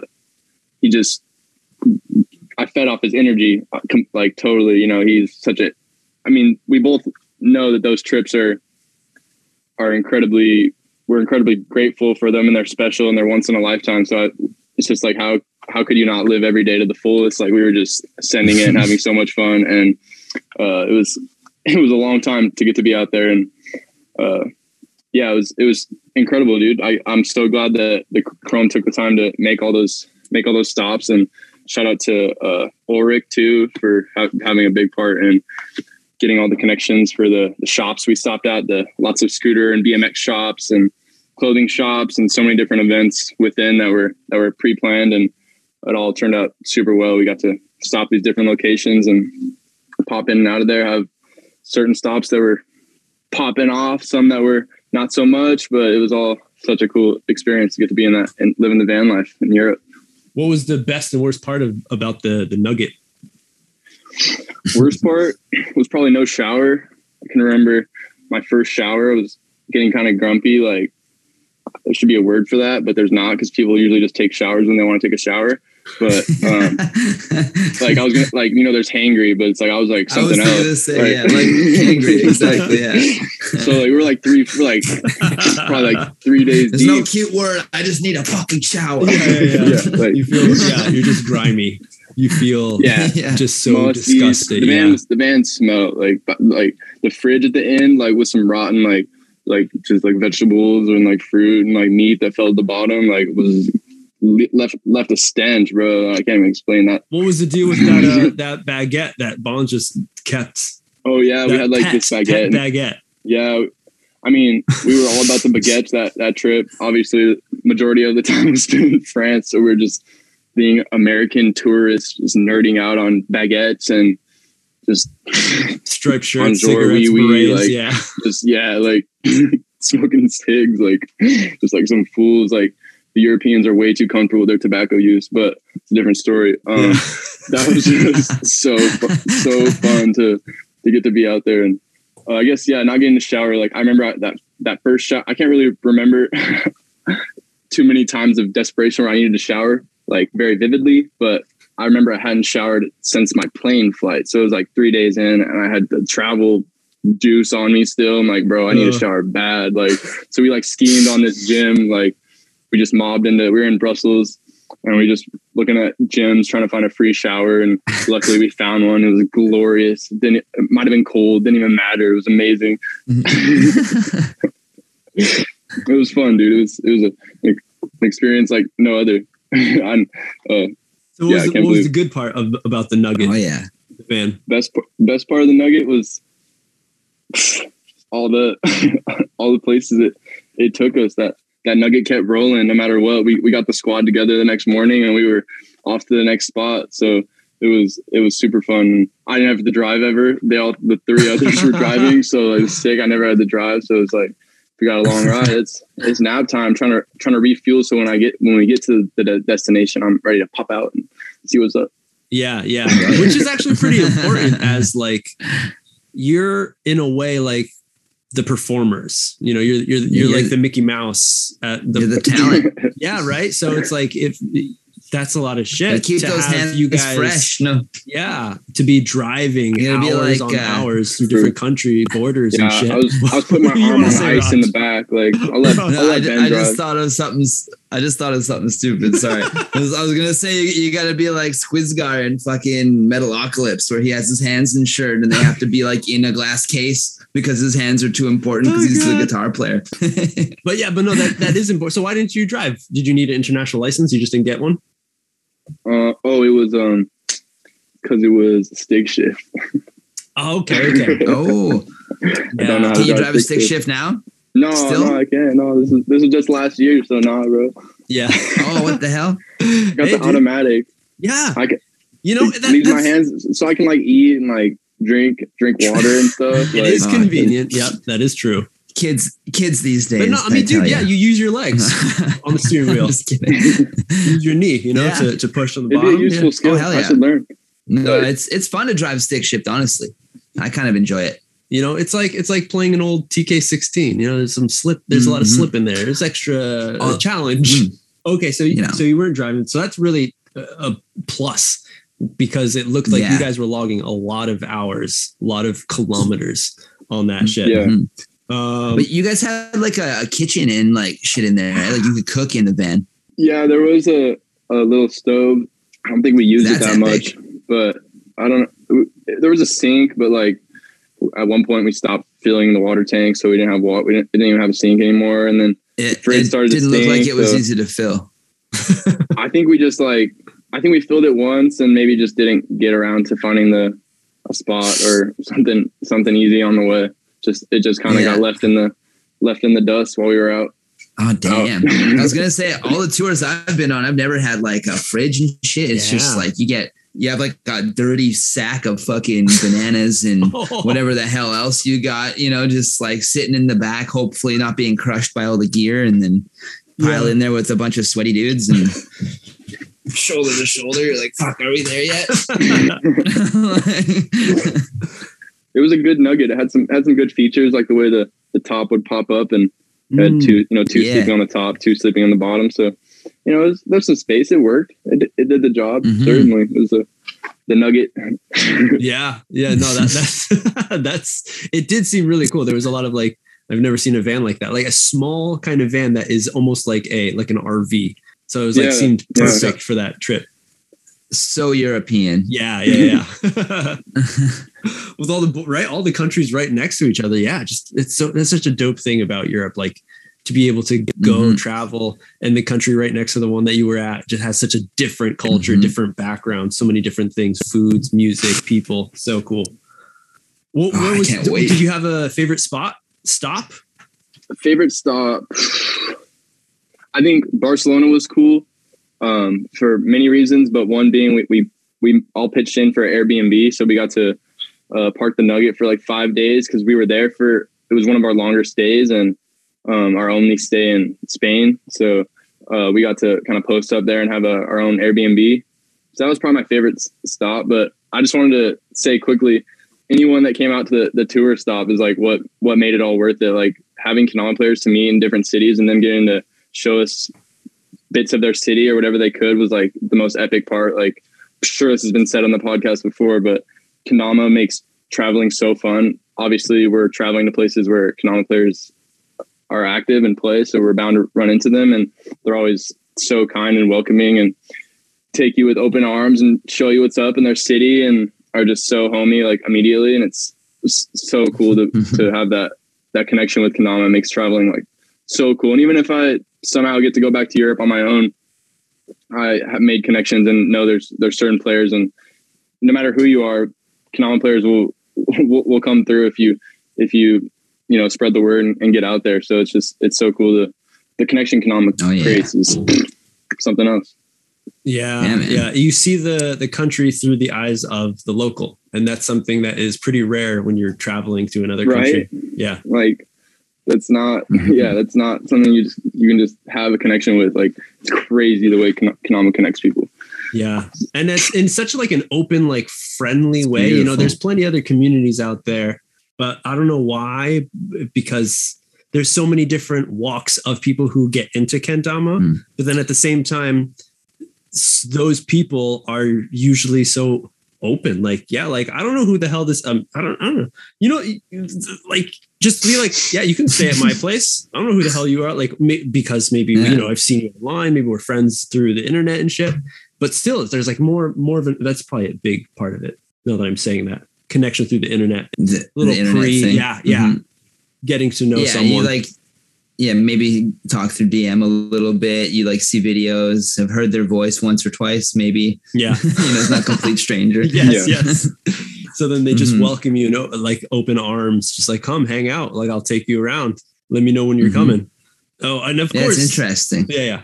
And of course I was going to say, Barcelona, it seemed like you, there was a time towards the end of the video where you disappeared, Dylan. They couldn't find you. They were like, we need to get going. Where's D-Westy? Where were you, D-Westy? In Barcelona? I don't remember. In Barcelona, I wasn't really lost. Like, I'm kind of thinking of what you're talking about in the video. Maybe there was more than once. As the viewer, it seemed like there was like, and again, why the video was so awesome to watch and why it was so amazing was the storytelling, the explanation of you guys, and like also like bringing the camera with you to feel, not only see what you're seeing, but to feel the feelings you're seeing. And I felt like, with all great movies, there's plot twists, there's action, and there's also romance. And I felt like there was a bit of a romance in there, and it was connected directly with you, Dylan. Am I wrong? Yeah, I mean, no, you're not wrong. For sure, I got super lucky, like meeting this girl early in the trip, like in Brussels, completely on the street playing Kendama. Them coming up to me in bonds, like asking, like, "What is that? Like, what are you doing?" Like their genuine curiosity as anyone who's not afraid to ask, like, is probably just as curious as they were. Like, you look goofy playing on the street with your toy, like, what is that? So we just came up, said what's up, like told them why we were here, what we were doing. And like, so yeah, I started hanging out there in Brussels, and I knew I was going to be in Europe for like 4 or 5 more weeks at that point. So I was able to invite her to a couple stops later in the trip, and we got to spend more time together. So that was super cool for sure. I was just like, right place, right time, like running into her in Brussels on one of the early days of the trip. Probably that was like one of our first stops at a big city. So it was like, and it was a Friday night. We were like, I think our goal that night was like, we're going to try to get 100 spikes. So we're out here trying to get like, we got like 18 or something. We like bailed pretty quickly. We were just ended up like at this rooftop bar with like a dope view of like Brussels, like an incredible view at this sweet spot. So also, you're in fucking Belgium. Like, that is my goal, to go just as a beer drinker, because the amount of beer that they have, my favorite beers come from Belgium. And it's like, that's the place. If you're a beer drinker, you go. It's like a Kendama player, you're a Kendama player. Where do you go? Japan. Beer drinker? unless depending on what style you like, maybe some people are like, no, I'm gonna go to Germany. There's a lot of, yeah, I'm on the Belgian side. Yeah, there's a lot of different beers from all over the world. Yeah, there's a lot of beer not that boasts like over 1,000 different styles of beer. I mean, some places have a deeper history than others. Well, yeah, for sure, for sure. There's no debating that. So there was a lot of shit. Like Bonds losing his phone, thinking it was gone for a while. That's like the tragedy part of the story. But you were lost, right? I forgot. I watched it a while ago. Rod, do you remember that spot? Yeah, I watched it earlier, but I don't remember that part. I must have got distracted during that part. It was like towards the end. I think like you needed to get going, like to catch your flight or something. Because you left, Dylan, what was that? From the Chrome Shop? Yeah, but at that point, like I was like one of the last of the squad there. Like I was solo to the airport that morning. Like it was like a quiet morning, like getting ready to go to the airport. Like nobody was filming me that day. So I think I know what you're talking about. And it was being like, it was probably him kind of just dragging it on for the story, as there has, as you mentioned, there's a plot and you want to have plot twists and all that, like him kind of dragging it out. But I wasn't like that lost. Like I was surviving. I got by. I made it back to the van. Yeah. Yeah. Because there was a lot of side stuff that seemed like it like if you were following on Instagram, people who are following like you and Bonds and stuff, like you could see the different side stories. Someone should put it all together. Bonds still has like, sorry, go ahead. Yeah, because I remember following Bonds specifically because he was, at the spot at the time up showing what he was doing. And it seemed like there was a lot of times where he's just sending it, going somewhere. I don't know where the hell, finding shit. Bonds like missions. He has no filter on there. He has like still like 14, like Euro part 1, 2, 3, up to 14 on his story highlights. And if you watch those, like, it's basically the same as like going to Europe. You're basically like with us. Like, so you can kind of get like a pretty inside scoop of like exactly what Bonds was doing at like any given moment. He just whips out his phone. He just, with his big ass phones, like as big as his face. And he's just like holding it out, like recording everybody. You're using like tablet or some shit. And no wonder I got stolen. It was massive. Someone's like, oh, look at that thing. It's got to be worth money. It's a big screen TV in this guy's pocket. Yeah. No, but that dude in Toulouse who stole Bonds' phone apparently stole like 20 or 30 phones. Like the police had like hella phones that dude caught that night. Like he got caught and luckily Bonds got his stuff back. But a bunch of people's phones got stolen. Like this dude was scheming hard, bro. He was out there raking them in, bro. Like what? That's crazy. Was there any point in that trip where you were like worried? Yeah, it was very little worry. Like it's hard to, sure there's ups and downs, but one like intense moment that is worth a storytelling that really like, I think I kept a journal my whole time I was there I haven't looked at it probably since when I got back, but I tried to write down what I did every day because I've been on Konami trips before and I realized how quickly you forget exactly what you were doing every single day. But this one I just can remember because it was so vivid and so just got my blood pumping. But we're on the freeway leaving Switzerland. We had to stop in Switzerland, which was cool. I wish I could have seen more of Switzerland, but besides the point, we're going back from Switzerland, going back over to France. And there was like a beautiful scenic drive that we were on. And Ben, the guy who created our video and filmed everything, he had brought a drone and we're on the freeway and he's like, I want to get this drone shot. Like, but we're like on the freeway and there's nowhere to like really get it done. So we're like, not me. I didn't decide this. Ben decides this. Tebow's like in the backseat, like, bro, you guys should not be doing this. Like, do not do this. But Ben, the Euro guy is telling you not to do it. Yes, like, don't do what you're doing on the freeway. So he's like, decides to fly his drone like outside our van and try to just drive like 15 miles per hour because apparently that's about how fast the drone can go and just kind of screwing over other people, like people having to go around us. But we're like driving next to the drone. The drone's like outside the whip on the freeway, like recording us. But I should have ended the story with this, but ended up all this that I'm about to go through ended up in like one of the most incredible video shots with a drone that I've ever seen, especially like being on that trip. It was an incredible shot of like the Nugget, just like with this crazy scenery. Like it's an amazing shot, but so risky to get it. So eventually we're driving next. Did he take, I don't know what it's called. Did the drone take off like from someone's hand and just while you were driving, or you stopped the car, started flying it and then went?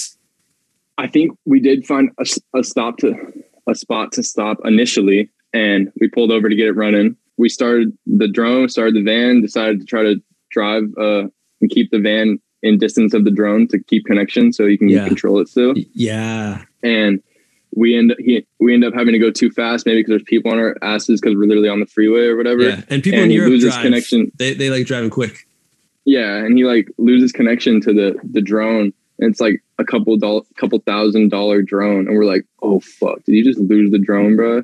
And like we're stopped on the freeway because he's like, I have to get connection back. I can't lose my drone, dude. Like, and now we're stopped on the freeway. Tebow's like looking over his shoulder, like, dude, you guys cannot be doing this. Like, this is not okay. Like, cars are like big old trucks are having to go around us. We're like halfway in the lane. Like, there's not even like a shoulder to be completely off in. We're like half the whip's like in a lane of the freeway, and we're stopped there, like on a kind of just beyond this corner. Like, it was not chill. Tebow's like, dude, we gotta go. Like, this is not okay. It was just super intense, adrenaline pumping. Eventually he obviously gets the drone back and the show goes on, and we made it out that freeway. But that was just especially with Tebow, you know, the local being like, dude, this is not okay. Like, I wish I could do a better Tebow voice. Like, you talk so cool, but like for everyone who watched the video, who they called Billy the whole time. Billy, that's Tebow. Yeah. Billy. Do you remember how long you were there on stopped? It was one of those moments where it's like it was 3 minutes, but it felt like 30 or like yeah, probably something like that. Probably like a minute and felt like 5. Like it was pretty intense, and just Tebow like getting all mad at the dumb Americans for fooling around on the freeway. Like, bro, fucking drive. Like, what are you doing? Like, like Jesus. But you got the shot. You got the shot, though, yeah. Got the shot and got the drone back. Yeah, that's nuts. That was so there were some ups and downs, but man, that trip was I was very fortunate to be a part of. Bonds was probably the reason why it was even possible, because I mean, a 4-time world champion is pretty easy to advertise, like even if you don't know what kendama is. So that's like a great part to getting to go on a tour with Bonds. He obviously brings in a ton of people. Like, people would go right up to Bonds even at sometimes and have them sign the kendamas, and like I wasn't even there, which I completely understand. Like, Bonds is on another level of like international reach, being a world champion 4 times. Like, you can really bring in a different type of crowd, like people that don't even follow kendama. Like, this is you're a world champ. Like, Jesus, bro. Like, so it's so like mad respect to him. He earned it, and it's so cool that I got to be the second piece of that. Like, he was join the ride, definitely the main attraction. It's awesome that Crom did that, because you know, not only you have your journal for your personal memories, but you can use that video as well. Oh yeah. Did your family watch it? Like, oh, like asking you, Dylan, how was it? And you're just like, oh, watch the video. Yeah. I was kind of hyping it up. Like, I would like, if I can get a quick phone call in, be like, hey mom, like, it's going good. We've been working on this video. Like, it's going to be super sick. I'll show you when we get back. Like, trying to maybe like giving them something to look forward to. So when they did come out, I was very excited to like show them, like, because it's a very well put together story of what we were up to. So it was, I'm super glad that was a part of the trip, making sure that Ben was there to capture the moments for sure. Yeah. Your mom must have been excited to see the Belgian girl. Who is this, Dylan? I could just see my mom would lose her shit in a good way. Yeah, dude. It was cool. Yeah. I mean, that seems like the big one. Again, like you said, from your other trips, experiences, traveling around the world, Japan, Latvia, all around Europe, around the US a bit for the Creep It Real. Which one it was the best? Yeah, I have to give it to the Euro tour with that squad, and places I saw more countries that trip than I'd seen like combined my whole life before. So it was just like so much more, so much than I could ever ask for. Like I can't even, it's like a dream. Like I can't believe it even happened. Especially, I mean, yeah, Chrome is definitely another reason. Their connection to the European scene is obviously very much greater than the Konami USA. So that was so cool to be a part of that just the next year after joining the team, especially with all the trips that were lost. It was weird because it seemed like a lot of my Dama trips, you know, were a week or 4 days. MKO, KWC was like, I would only go for like 9 days, and to not really be on that normal schedule anymore from COVID because we all lost those events. And I wasn't really traveling much at that point when Chrome proposed the Euro trip. So it was kind of like not a lot of trips. Boom. Like you have this fat end of a trip to go on. And I was so lucky to be in the right place, right time. And Chrome gave me that opportunity. It was incredible. Yeah. Were your parents a little worried about international travel at that time? Or you? No, they weren't. I mean, I went to Japan by myself. I mean, with the Konami USA team when I was 16. So my parents had been fine with it before, and like they knew that the whole this new world that we're in of COVID and shit. Oh, you know, that takes a different twist on it. Yeah, true. It is a different thing. Yeah. I got obviously vaccines aren't 100%, but you got COVID on that trip. No, oh my God, I just remember you guys got fucking sick, huh? We got sick. Yeah, we got sick like a couple of times. Like there was some shit going around. Yeah. We made it. We were kind of haggard, bro. I mean, yeah, no. Like, dude, meeting so many people, like just all over the place. Like, yeah. But I was vaccinated, so hopefully that helped or something. Yeah. It makes there's a bunch of shit. I mean, no one's getting away from it. The whole world has already been dipped in the shit. It's true. Yeah. Everyone's gonna get it one day. It's gonna happen. Mm-hmm. And that's like your mods for Crom came out a little bit before that time. Yeah. Yeah, the Bamboos came out towards the end of the trip, so it was cool getting a stack footy with them during the trip. Kind of the low key session, pulling out of the bag, stacking some clips. I mean, Bonds was openly sessioning them for well before, which is chill. It was great promo. He's filming tons on them. But yeah, that wasn't my first Chrome mod. The Bamboo was like the second edition, the Bamboo edition, I guess. But it was super cool to have obviously a Bamboo Pro model released while I was out there, and getting to rep it and rip on it while I was there. It was super tight. What's was there ever an explanation of your design for the DJ mods?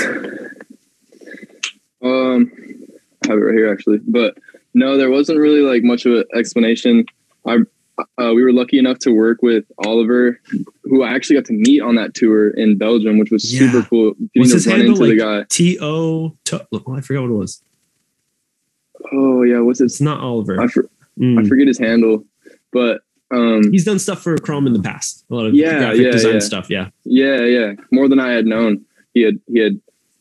I was talking to them there. I think I learned that he had been doing it for a while, but my connection was obviously getting to work with him through the mod. So he made that process much different than my experience with Konami USA. I was very more on my own in terms of creating a product, and he really helped us with just giving us lots to look at and choose from. And this pattern, I don't know how exactly it came to fruition, but we came up with this, and I like the simplicity of it. I didn't want to do too much, and I liked how it turned out. I wanted red on it because that's my favorite color, and I like how it turned out. I think it's cool when people have very personalized pro models that mean so much to them. And I think I kind of hit that with my first one. So this one wasn't. I was kind of going for a nice look, and I wasn't super inspired to put anything crazy on there or go too out there. So just trying to create a product that I like and hope other people would like. What was the? I know that Easy and Rolf had that different type of Tama. I forgot what kind of Tama was that? Walnut, wasn't it? No, something different. So Rolf had a Sapel Tama, which I really don't know much about. Like I haven't. It's kind of like mahogany. Okay. Easy, I think he might have a split wood. I think it might be walnut Is it all walnut or is it walnut and beech? Oh, I think it's half walnut. Oh shit! Yeah, the top is painted. And then he also has the beech Ken or bottom. Oh, so okay. The bevel's beech, is it not? Oh shit! Yeah, I'm pretty sure. I never noticed that. Yeah, you can't even. Yeah, it's got to be half and half. Yeah. Can you see the line if you look deep in the hole? Can you see it? I can see it. Fucking CSI moments right now. Yeah. There you go. Yeah. Get that magnifying glass out. So did you well, like, maybe not, you mentioned before, care about like the wood? I wanted maple. I mean, like, yeah, for most of my Kanamas, I want to play maple. So my first run was maple, but bamboo. Maple on maple? You like maple Tamas? Maple. I think I did do maple on maple. Yeah, I'm down to jam maple Tamas. Like, beech is probably the community's favorite, and I think it's solid too. But I'm down for maple. Yeah. Nice. Yeah. There's nothing wrong with the maple setup. For me, when I looked at the design, I thought that black and white kind of pattern under the red stripe was similar to, those like those notebooks that you get in school. You know those notebooks I'm talking about? Like the cover has that weird kind of not camo, right, but yeah. And I was like, is that like his the throwback to like his youth or some shit? That's like how he's in school? I'm like, that's cool. So funny. I never once thought that. I thought, if anything, I was thinking either like TV static, which after you're saying like, I don't even watch TV, you just sesh Dama, so that doesn't make sense. So it's like either that or like grip tape were the two things I thought. Oh yeah.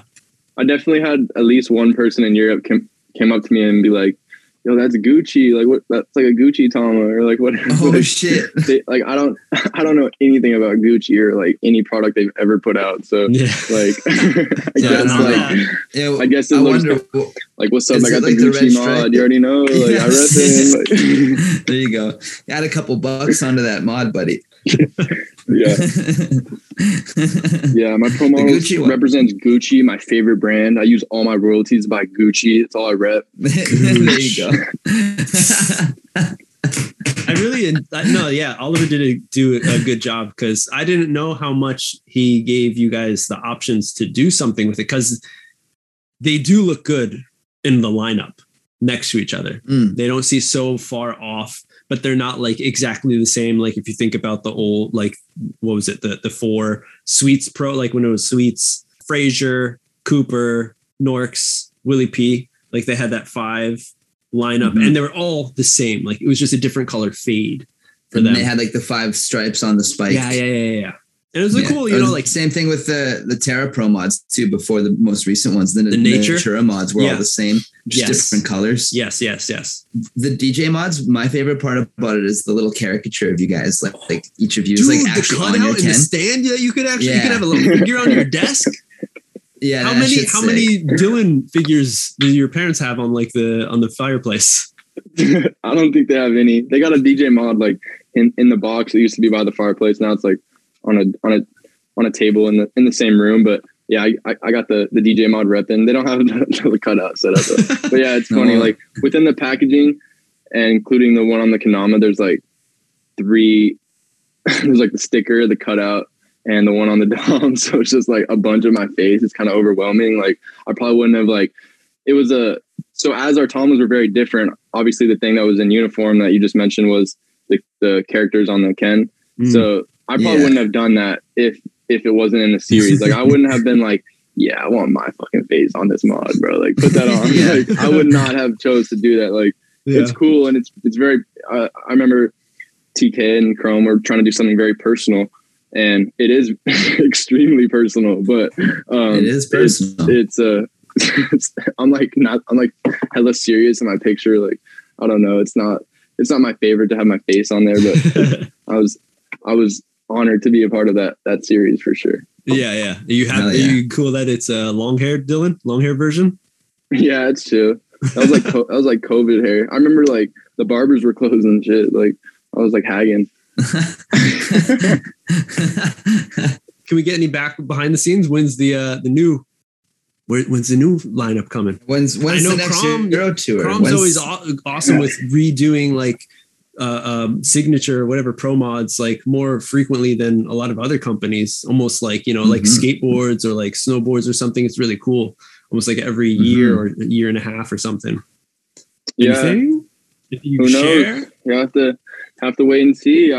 One of those answers. I get you. Okay. We shall wait and see. But but Chrome is always fucking insane. It like in the past, I forget, maybe like from the past like 6 months or something, they've taken it down a little bit, but almost like every Friday, like head and head with Sweets, like every Friday releasing a new Dama. It's intense. Yeah. They're crazy. That's a commitment right there. They must have just weeks and weeks lined up, and the Damas just show up, and I sometimes will not even have seen a design, and I get to see it in person before I even see it, which is kind of tight sometimes. And I'll have it for a couple of weeks or a month before it drops, and it's always sweet to see those Damas because they're always coming up with something new and fresh. And there's tons of different Kanamas for no matter what style, what shape you want to play, or if you want some really out there or something on the simple side. I feel like there's a ton of options. Right. So what's your go-to? What you mentioned, the Too Good? Is that it? Do you have another shape? We got like the AK, the CK. The CK? The AK and CK pretty similarly. I'll give them a sesh every once in a while. They're fun, but the Too Good is just my comfort zone. I've been having fun with the Funeral French Damas that just came out with the really pop-in neon colors. That series is kind of cool. Those are Too Good. Fun. Yeah, Too Good. Maple Tama. I mean, Maple Ken with Ash Tama, which is interesting. It's kind of different to play. I'm enjoying those. I kind of I play a ton of different Kanamas, all from Chrome, that just kind of over the years get slowly more and more jammed. It seems like less than I used to. I just stick with one Kanama. I kind of enjoy like, I'll play this one today and just give it a run, see what it's got, and go out and jam it. And let's see it from your wall. You have, I see like a Soul, I see a Sweets. Do you play others? So this shelf right here is like the homie mods, like just like 5 homie mods. There could be like a shelf probably with like 10 or 12 homie mods, but it has to be cut down to 5. So it's kind of unfortunate. Some homies. Shit! Cut. Like you gotta. I was gonna say, who made the cut? You need another Dometry. And also like some of the. I think this Dometry is like doesn't really fit like some of the newer shapes that well. So Small it kind of has. Yeah. Oh shit! It kind of has like I got like the Lindy mod. I caught that one because Lennon's the homie for sure, and then of course got the White Bray, the Nick Gallagher, Nick Stod that my parents bought for my birthday in like 2016. I think it was one of the first Stod mods that came out, and he was just running Kendama. Like everyone thought he was the GOAT at that. Like he was just on top of the world in Kendama at that point. I remember like 2016 Stod was just eating, and then I got a Kevin mod. So it's a nice selection. That is a nice selection. It's a good spread. Yeah. I got to ask, who didn't make the cut? I don't know. What the other one? Which were the other 5 that you had to take down? You don't have to answer if you don't want to. It's all good. I mean, Love's still there. He has them. I'm just kidding. They're still there. There's not on the shelf right now. I guess I don't buy a ton of people's mods. So like buying the White Bray No Jumper one. I mean, I have that one in package over there, but like buying. I don't buy a ton of Kanamas, but like the Linden, the Kevin. I mean, I won the Nick, but yeah, I got a couple more. I forget even which ones, but those ones have been there for a while. They're solid 5 for sure. Oh, that's fair. I mean, you were just talking about how many Chroms you have to sesh. So I mean, you can only play so many Kendamas at a time, you know? Yeah, no doubt. I know in the past 19, 18, the past 3 times you came to KWC, you made it up to the stage for the final, not 16, it's more than 16, like 30? 32, isn't it? Yeah. Just the finals for the finals. Yeah, on stage for the second day. And everybody gets a huge loot bag, right? What do you do? Yeah. What's your feeling on getting all these different companies' Kendamas when you're a sponsored player? Most of the time, I would, like, if I got a fat grab bag of Kendamas, I mean, at that event, I probably gave away a lot of them. Maybe I sold a couple of them, like maybe if they were worth it, but probably gave away most of them. And that's always what I've enjoyed doing at a couple comps. So I got lucky enough to win some prizes, like just give them right back to the homies in the crowd. Like that's like a great feeling to just immediately like these, especially if you've seen a kid that's been there like all day and you're like, okay, this kid's been out here like all day jamming. It's not like, I mean, anyone who shows up is more than welcome, but like see a kid that's just been jamming all day long, like putting in the work, you're like, this kid needs a Dom for sure. Like, right. Or I mean, recent, those last like 2018, 2019 catch and flows, right on stage after everyone got their goods, they would toss them out.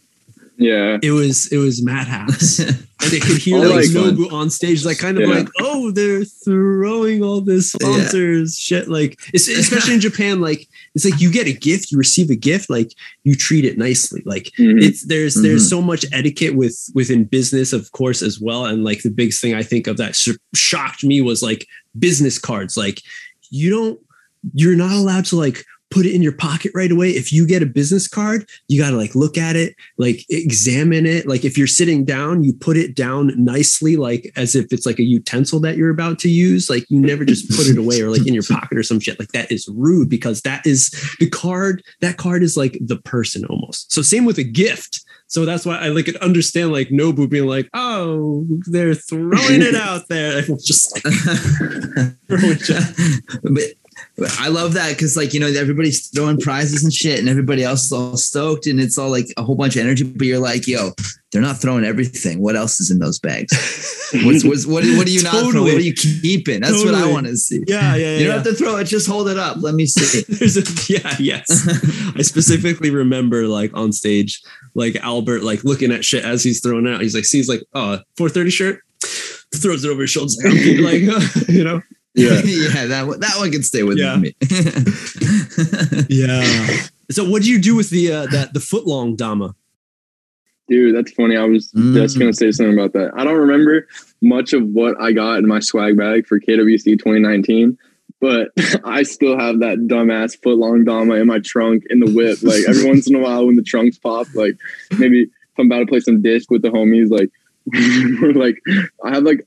Well, this is a side note. In that same box where I keep this foot long Dama, I keep Damas stocked in there to like literally give away to people. Like if there's somebody interested and I'm nearby the car, like I keep Damas that are strung up, that I've mashed together setups that are worthwhile to like give to somebody. And I just giving away Kanamas from my trunk. But yeah, that foot long Dama just is chilling in my trunk. It's all beat up. The base cup's all shriveled in. It's like, but yeah, I don't remember much of what I got, but that prize was made it out, bro. That one was those intense. Ones were sick. Yeah. When I saw people taking out like long boxes, I was like, you know, either that's the Akimoto or it's that foot long, and I'm like, I'm guessing it's the foot long because the Akimoto is unreasonably priced. They're expensive. Yeah. For that 10 cup. A lot of Cerritos. It's a lot of Cerritos. I guess so.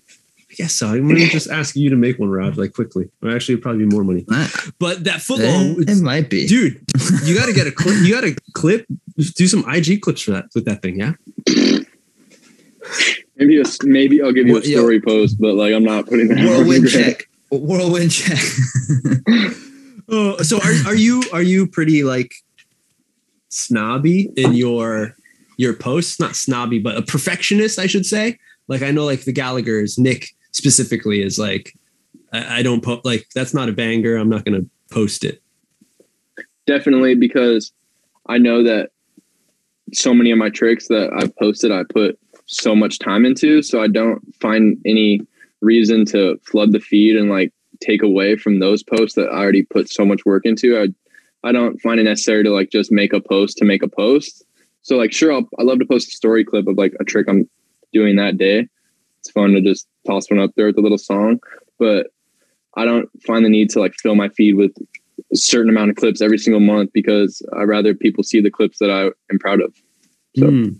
So, do you save stuff for YouTube? Do you prefer that? Most of the time, if I'm going to film for YouTube, it's like there's an end goal, like there's a project that I'm working to. Like it's rare that I'll just like bag some clips and then decide to start making a video with them. There's got to kind of be a vision to start filming and like kind of know what I'm working towards. So yeah, I guess if I decide start making an edit, then that clip will get saved for sure.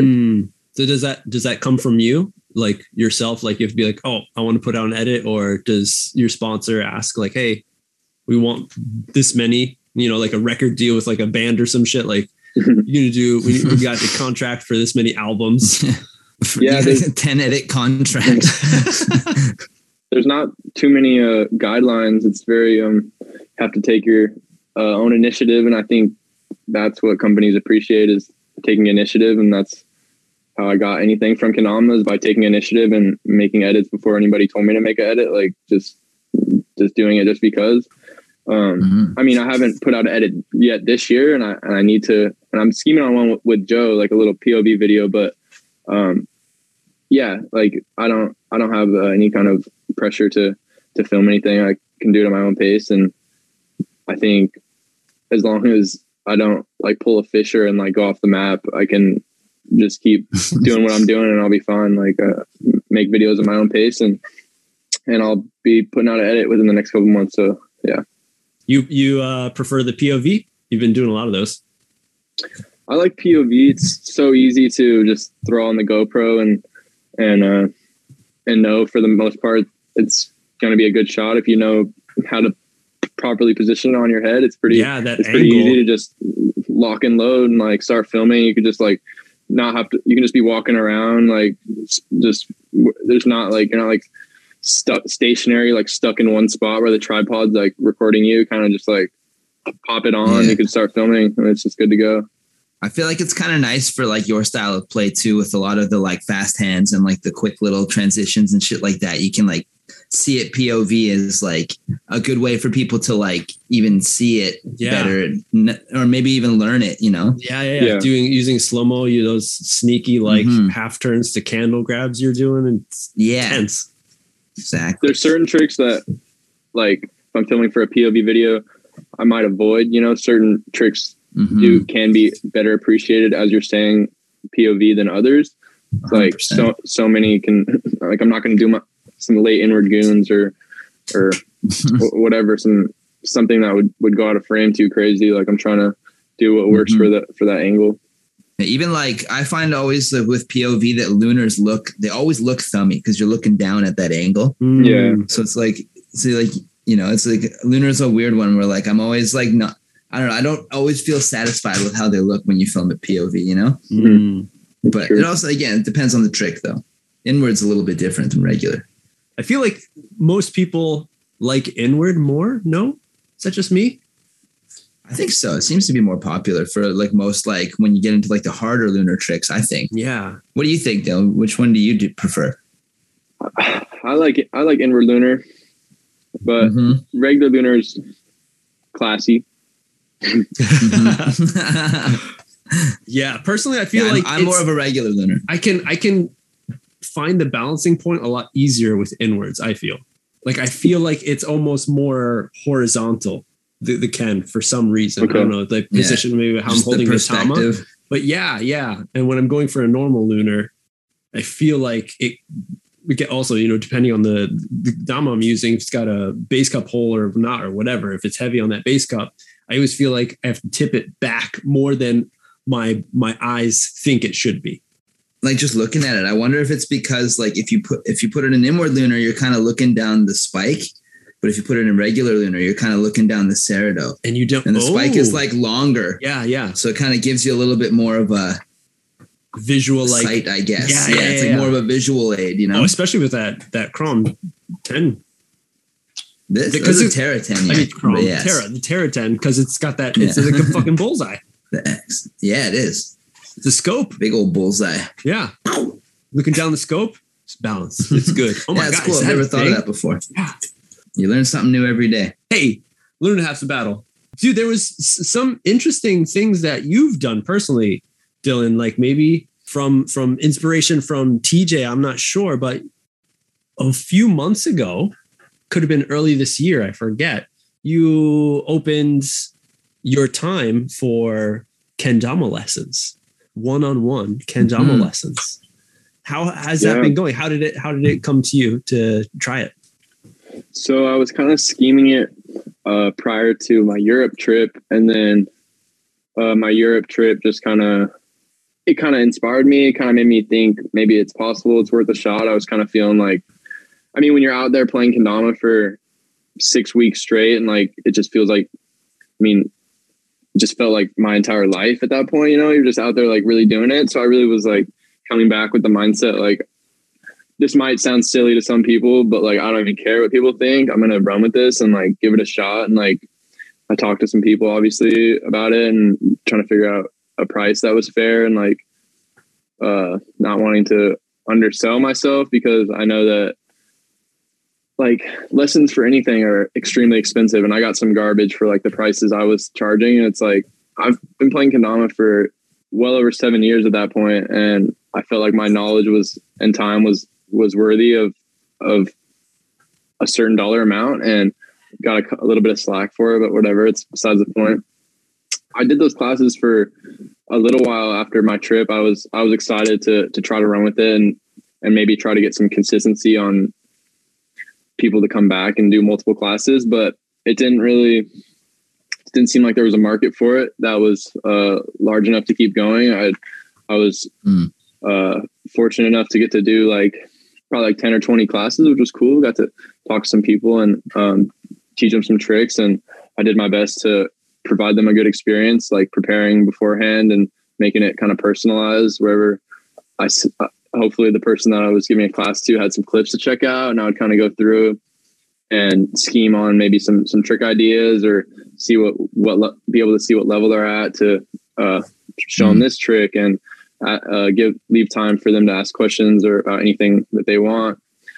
It was cool and I gave it a shot, but it just doesn't seem like there was a consistent market for it. And the other thing was, I didn't want to just like completely be making that like the only thing I'm posting on my Instagram or my story, just like asking and asking and asking, like, come join this class, come join this class. Like, I don't think I was ever overdoing at any point, but I didn't want to like just keep constantly asking. Like, it just not desperate, like just like I don't want to just be over and over again trying to be so repetitive. Yeah, you're just like, not spamming, right? Just don't want to just like. So I did it, and it was a cool experience, but just end of the day, I just don't think there was a market for it.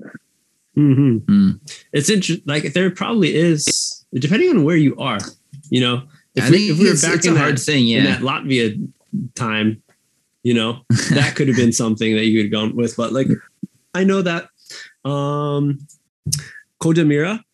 Kodaman from Zuma Danke and Mirai from Tokyo Dama Girls, they have a group that they do meetups like every month and stuff. And where they, of course, before COVID, they would actually meet up.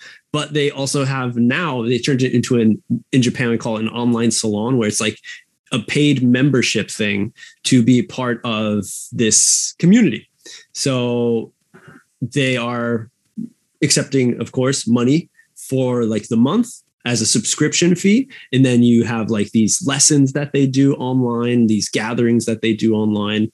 And, you know, it could just be like, I'm interested if it's a thing that is more open to be in Japan. I wonder if there's a cultural difference. I was going to say, I think it's a very Japanese thing. Yeah.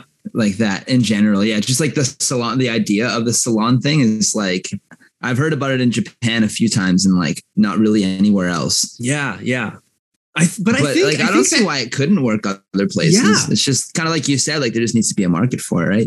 And like where you're at and like being able to do it online versus in person, I think make things very different. Like the Koda Mirai thing, they started in person and had a core group and then went to online because of COVID. Yeah. But I feel like it's a lot easier to do that than it is to go the other way around. Right. If you're starting online and then like, cause in person, it's so much easier to like connect with someone and like actually show it, especially with something like kendama that's so analog. You can just like, you have to hold it, right, to do it. And you're like, you can sit here through the screen and be like, yeah, do that, but like twist your hand this way, you know, like something like that. You just freeze, but like, but like it doesn't work as well as if like you're in person. You can like, you know, put your hand right there and like show them or like hold their thing. And you know, there's it's just another But there totally is because like you mentioned, Dylan, like, you know, there's classes for every type of, especially sports and stuff. I guess I shouldn't make the big statement that there's no market for it. I think someone could absolutely run with it and do it even better than I presented it or could have done it. So I think it's possible, but maybe I just didn't do it the best way. There's so many aspects of it. Yeah, it's hard to do. Yeah, no, definitely. Yeah. But I thought it was really cool. Good on you for getting in there and doing it though. Yeah. Yeah. Thanks. That sucks that people were giving you slack for it, because it's like that. It's only those things that can make kendama be like solidified as a viable career option. Not only that, but a viable like thing to do. It's not like, a kid's toy anymore. Like it's a real thing. You know, if people just see it as, a fucking like playing jacks on the street or fucking marbles, if we want to, talking to the old people, it's, I bet there's like fucking Pokemon card instructors out there. Yeah. Oh, there's, of course there is. And of course, if it was, I bet if it was connected to if a brand like kind of connected themselves to it and like presented their pros as like if maybe they had 3 pros in the team that wanted to do classes, like really like promoted it through their page and made it very professional, like not just like me, some college kid, like just throwing up a post on his own, like kind of connecting it with a brand would be kind of could be kind of cool, kind of could help it grow. Yeah. I mean, if nothing else, you'd have like the exposure that brand has to help you push it as well, right? Yeah. Right. Yeah. A little more. So that makes sense. Yeah. And I think that's right. One big thing that Koda Mira has, right? Koda Man being on TV and being a well-known presence within kendama of Zumadanke and shit. Yeah. And then him producing Tokyo Kendama Girls and shit, like the connections there. So it was something that could be definitely, dude. Like, and possibly another thing would be like, if it would become a career, like say example, like, or even like high pay tournament prize money or some shit, like where thinking always for me, going back to like skateboarding, it was for street rats, punks doing that shit back in the day. Right. And then the people who loved it, had the passion for it, were the ones that continue to drive it. And that's one awesome thing about like pretty much everyone who is running a kendama business right now. Like they have the passion for it. They are in it. They are players of it. And I feel like possibly, like you're saying about Latvia and, who like Kenko back in the day, maybe that's when someone from a different hand, they passed it off to someone else who didn't have that player's perspective, the passion that could kind of in ways corrupt it a bit. So that's another reason I feel like the kendama community is so cool. And then, connecting with skateboarding, all those like old school skateboarders were the ones who started making projects, started making boards and stuff and creating companies to keep it going. I feel like doing this shit is what makes kendama a stronger presence as like, when you learn about yo-yo, yo-yo is a thing, but then you like, there's a whole scene, there's professionals, there's massive companies, tournaments. I have friends that are juggling teachers, and they're like their fathers, they have families that they support through juggling, just by teaching. So like that's, and juggling is like obviously a lot older of a community, and it like has a lot more to it than kendama at this point, but it's not to say kendama can't like at least join that community, be a part of it. Yeah. if not like it's not, I don't think kendama will be as big as juggling as a whole, just because juggling is so encompassing of so many different props and like history of it too, worlds all kind of amalgamated into what is kind of considered juggling, whether it be flow arts or just straight juggling kind of thing. You know what I mean? Yeah. Which kendama has aspects of all of those things, and it is a part of that, but it's its own thing at the same time. Yeah. I think, but like people didn't take it like seriously for a long time. And that's why it stayed as like a toy, right? Where 100%. Juggling could have stayed a toy, but people were like going out, creating a profession. Like I am a juggler. Yeah. People like raise the skill level and then start showing people that you can do this. And then other people learn to do that. And then there's more people to teach. And then there you go. Boom. Now there's teachers are born. Cool. Mr. Westmoreland. Yes, that's true. Hello, my teacher, Mr. Westmoreland. Westmoreland-san. Yeah. So yeah, fuck those people who are giving you shit about that. That sucks. That must have been shitty. Yeah, I kind of. Yeah, it's too bad. Yeah. Fuck them. Were they people you know, or are they just like randos like hitting you up, being like, "Yo, this is whack"? This one, I don't even want to give him the time of day. You don't have to give this one dude. Name if you don't want to. Just somebody I kind of knew, like whatever. It didn't deter me. I gave it a shot, and I felt like shouldn't. It felt like the right time, like to run with it. I was feeling so connected to Kendama at that, like coming off the Euro tour. So it was like, I was like, now's the time. I'm feeling it. So let's try it. Yeah. Cause I mean, like, you know, you look at Josh, what he's doing with the Sweets, what is it called again? Institution. Yeah. Sweets Institute. Yeah. Yeah. And they're doing it. They are accepting money. They're not going directly to like Kendama players. They're having a different like market for it, you know, going to schools, having an educational program around it. But still, like one-on-one, like, you know, you can't get that and like anywhere else. So for, like you said, there might not be you had however many lessons. That's better than zero. I think it could be something that could like progress further. Like now that we're having events in person again and more people are coming together for this, like you could do this at in-person events. Like, you know, you could give up a couple hours of your day at the event and just be like, okay, well, here's a time slot for like lessons with DUSD. Here's a time slot for, you know, lessons with whoever or whatever.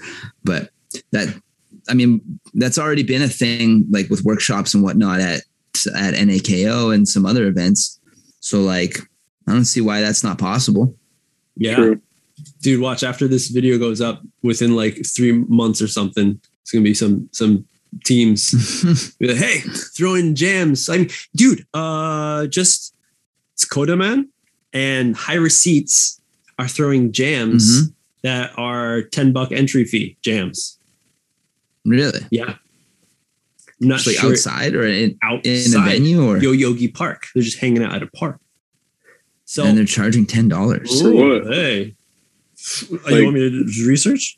I think it was just like, I believe you. That's interesting. I think it was just like kind of like a hang. And again, like, you know, then there's the connection that Kodaman already has like an audience. Yeah. Right. Yeah. I mean, the High Receipts kids are fucking gnarly as shit. If you want to go watch some high level kendama play, those are your fucking guys with right the there. Energy too. Yeah, exactly. I'm so glad they started that. Dude, yeah, it's so sick. The young new gen Japanese COTK. Like it's just like everyone dreams of it. You're like, God, can you just be a gang? Like you guys are like, can you guys just like squat up, make videos, like please, because you're all sick as fuck. Like that'd be awesome. Thanks. Yeah. They did it, dude. It's so awesome, and how they're from different companies is such a rad thing to see. Yeah. Totally. Yeah. It's that old school, just like homie vibe. Yeah. Like it's not about the company. It's not about selling products. It's about making fucking edits. I don't know if I've shouted out, but got to give a shout out to the best crew I ever watched, COTK. They gave me so much inspo back in the day. That was just oh yeah, such a fire crew. When you said like homie vibes, repping all different companies, like first thing click was like COTK, all repping like different companies and just ripping. Yeah, that was such a cool thing to see. And yeah, they were definitely like the forefathers of that. How did you feel? Did you see the High Receipts where they didn't rip off, but they ripped that scene of you, Jake, Kenyatta, and TJ? I forgot what Kusa edit was at the end, where TJ does a double yank spike, where everyone wasn't ready for the second one. Yeah. And they recreated that exact shit. That's hilarious. Did they really? I didn't see that. That's so sick. I think I saw it, and I should have appreciated it more because that's super funny that they did that.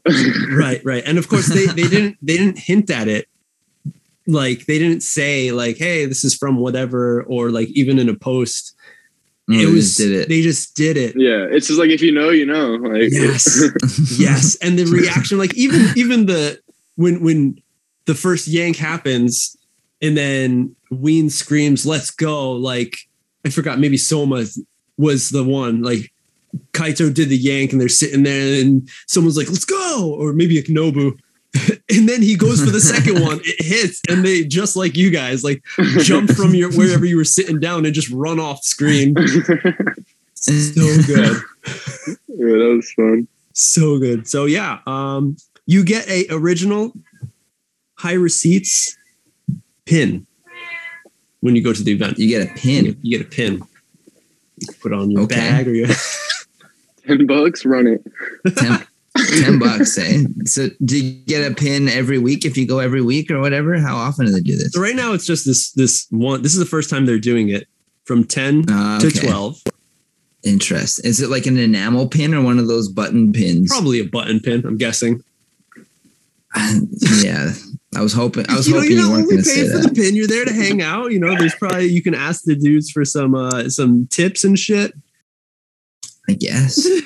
That's They're doing the Atz session, which is super cool that they do. Like they just hype like everyone and anyone. I remember like when I was at like Kendama Day, they did their High Receipts Atz session. Atz like very hot. Like let's hot, like Mori, I gotta let's like get everyone hyped up. Yeah. And they're like, Soma usually loses his voice at the end because he's just screaming in like this mic the whole time, like oh, and like Kaito is like going around like grabbing kids to like get in this cipher that they make, and they're just like, so anything like airplane, the kids hit airplane, and then it's so cool to and see, they lose their shit, and it's like that passion of, because when it starts, so many people, especially the lower level skill level people, are like shy. They don't want to go. They're like, I'm not at that level.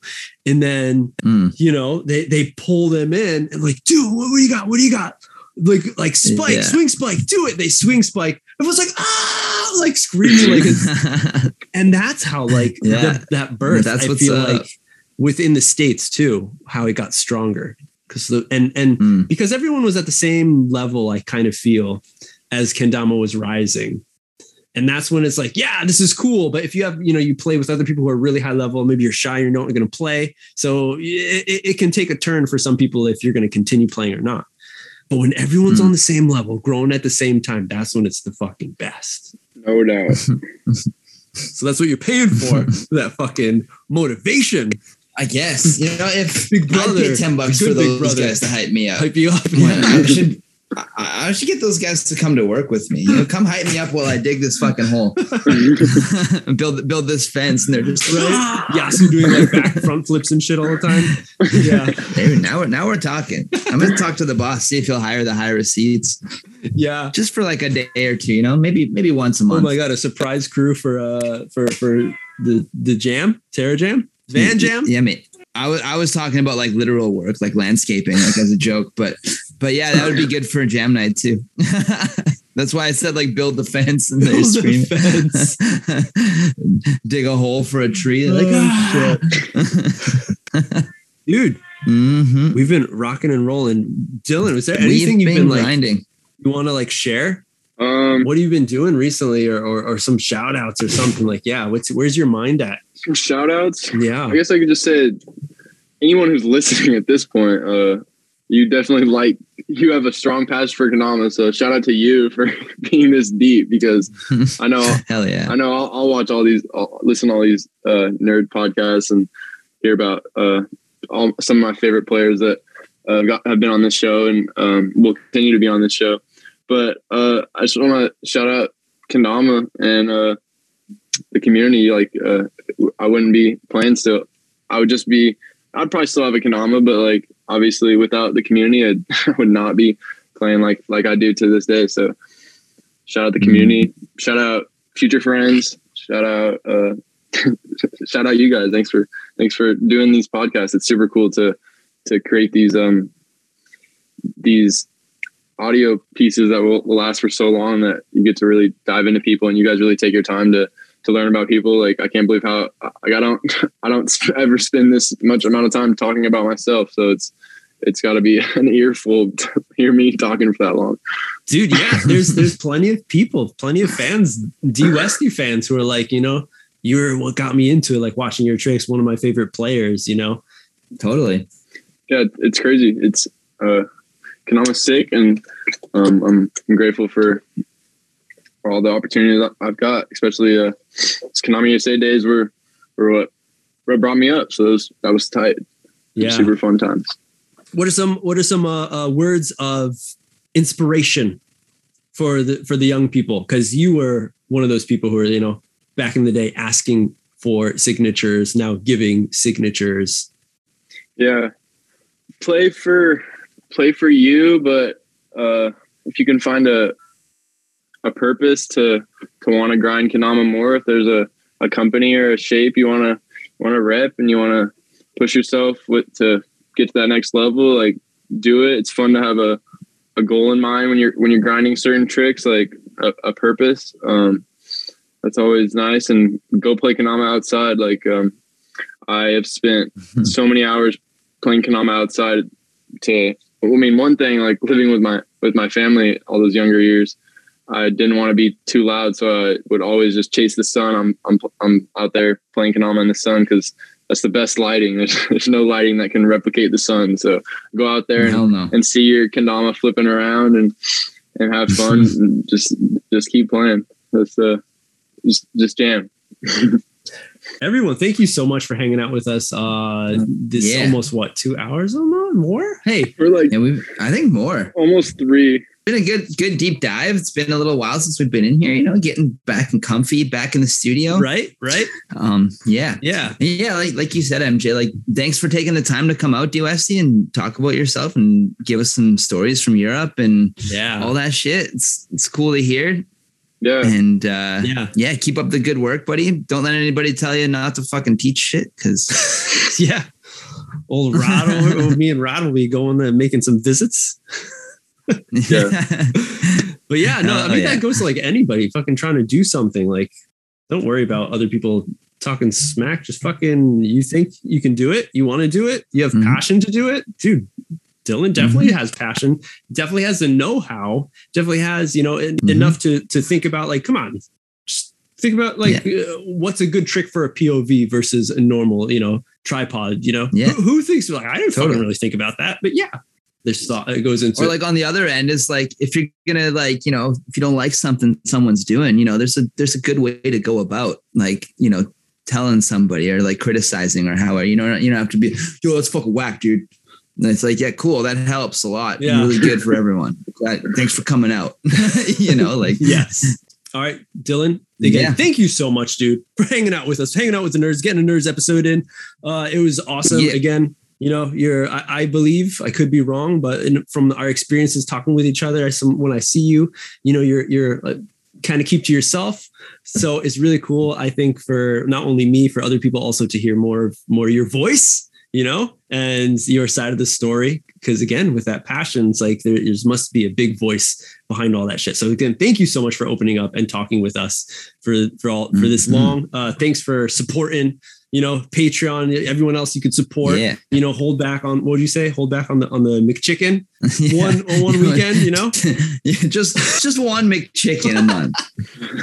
You can support Dama Nerds and Kendertainment, all this content I've been making throughout the years now, and trying to get more and more heavily back into it because everyone's supporting, and because of that, I can continue doing these long form audio podcasts. Got weekly Dama News doing every week, trying to put more stuff on YouTube so other people can like get into it or get a deeper connection to it. This wooden skill toy that we all love, because, when you have a room that looks like ours with fucking Damas covering your walls and your shelves in boxes and stuff, you're in it. You're a nerd. One of us unites. Yes. Oh man. You may not be wearing glasses, but you're a nerd. Yes. I'm a nerd. Jesus, I'm a nerd for life. Nerd for life. Hell yeah. Shout out for the Patreons and all that. Thank you. And I guess on all that note, these 3 nerds are out.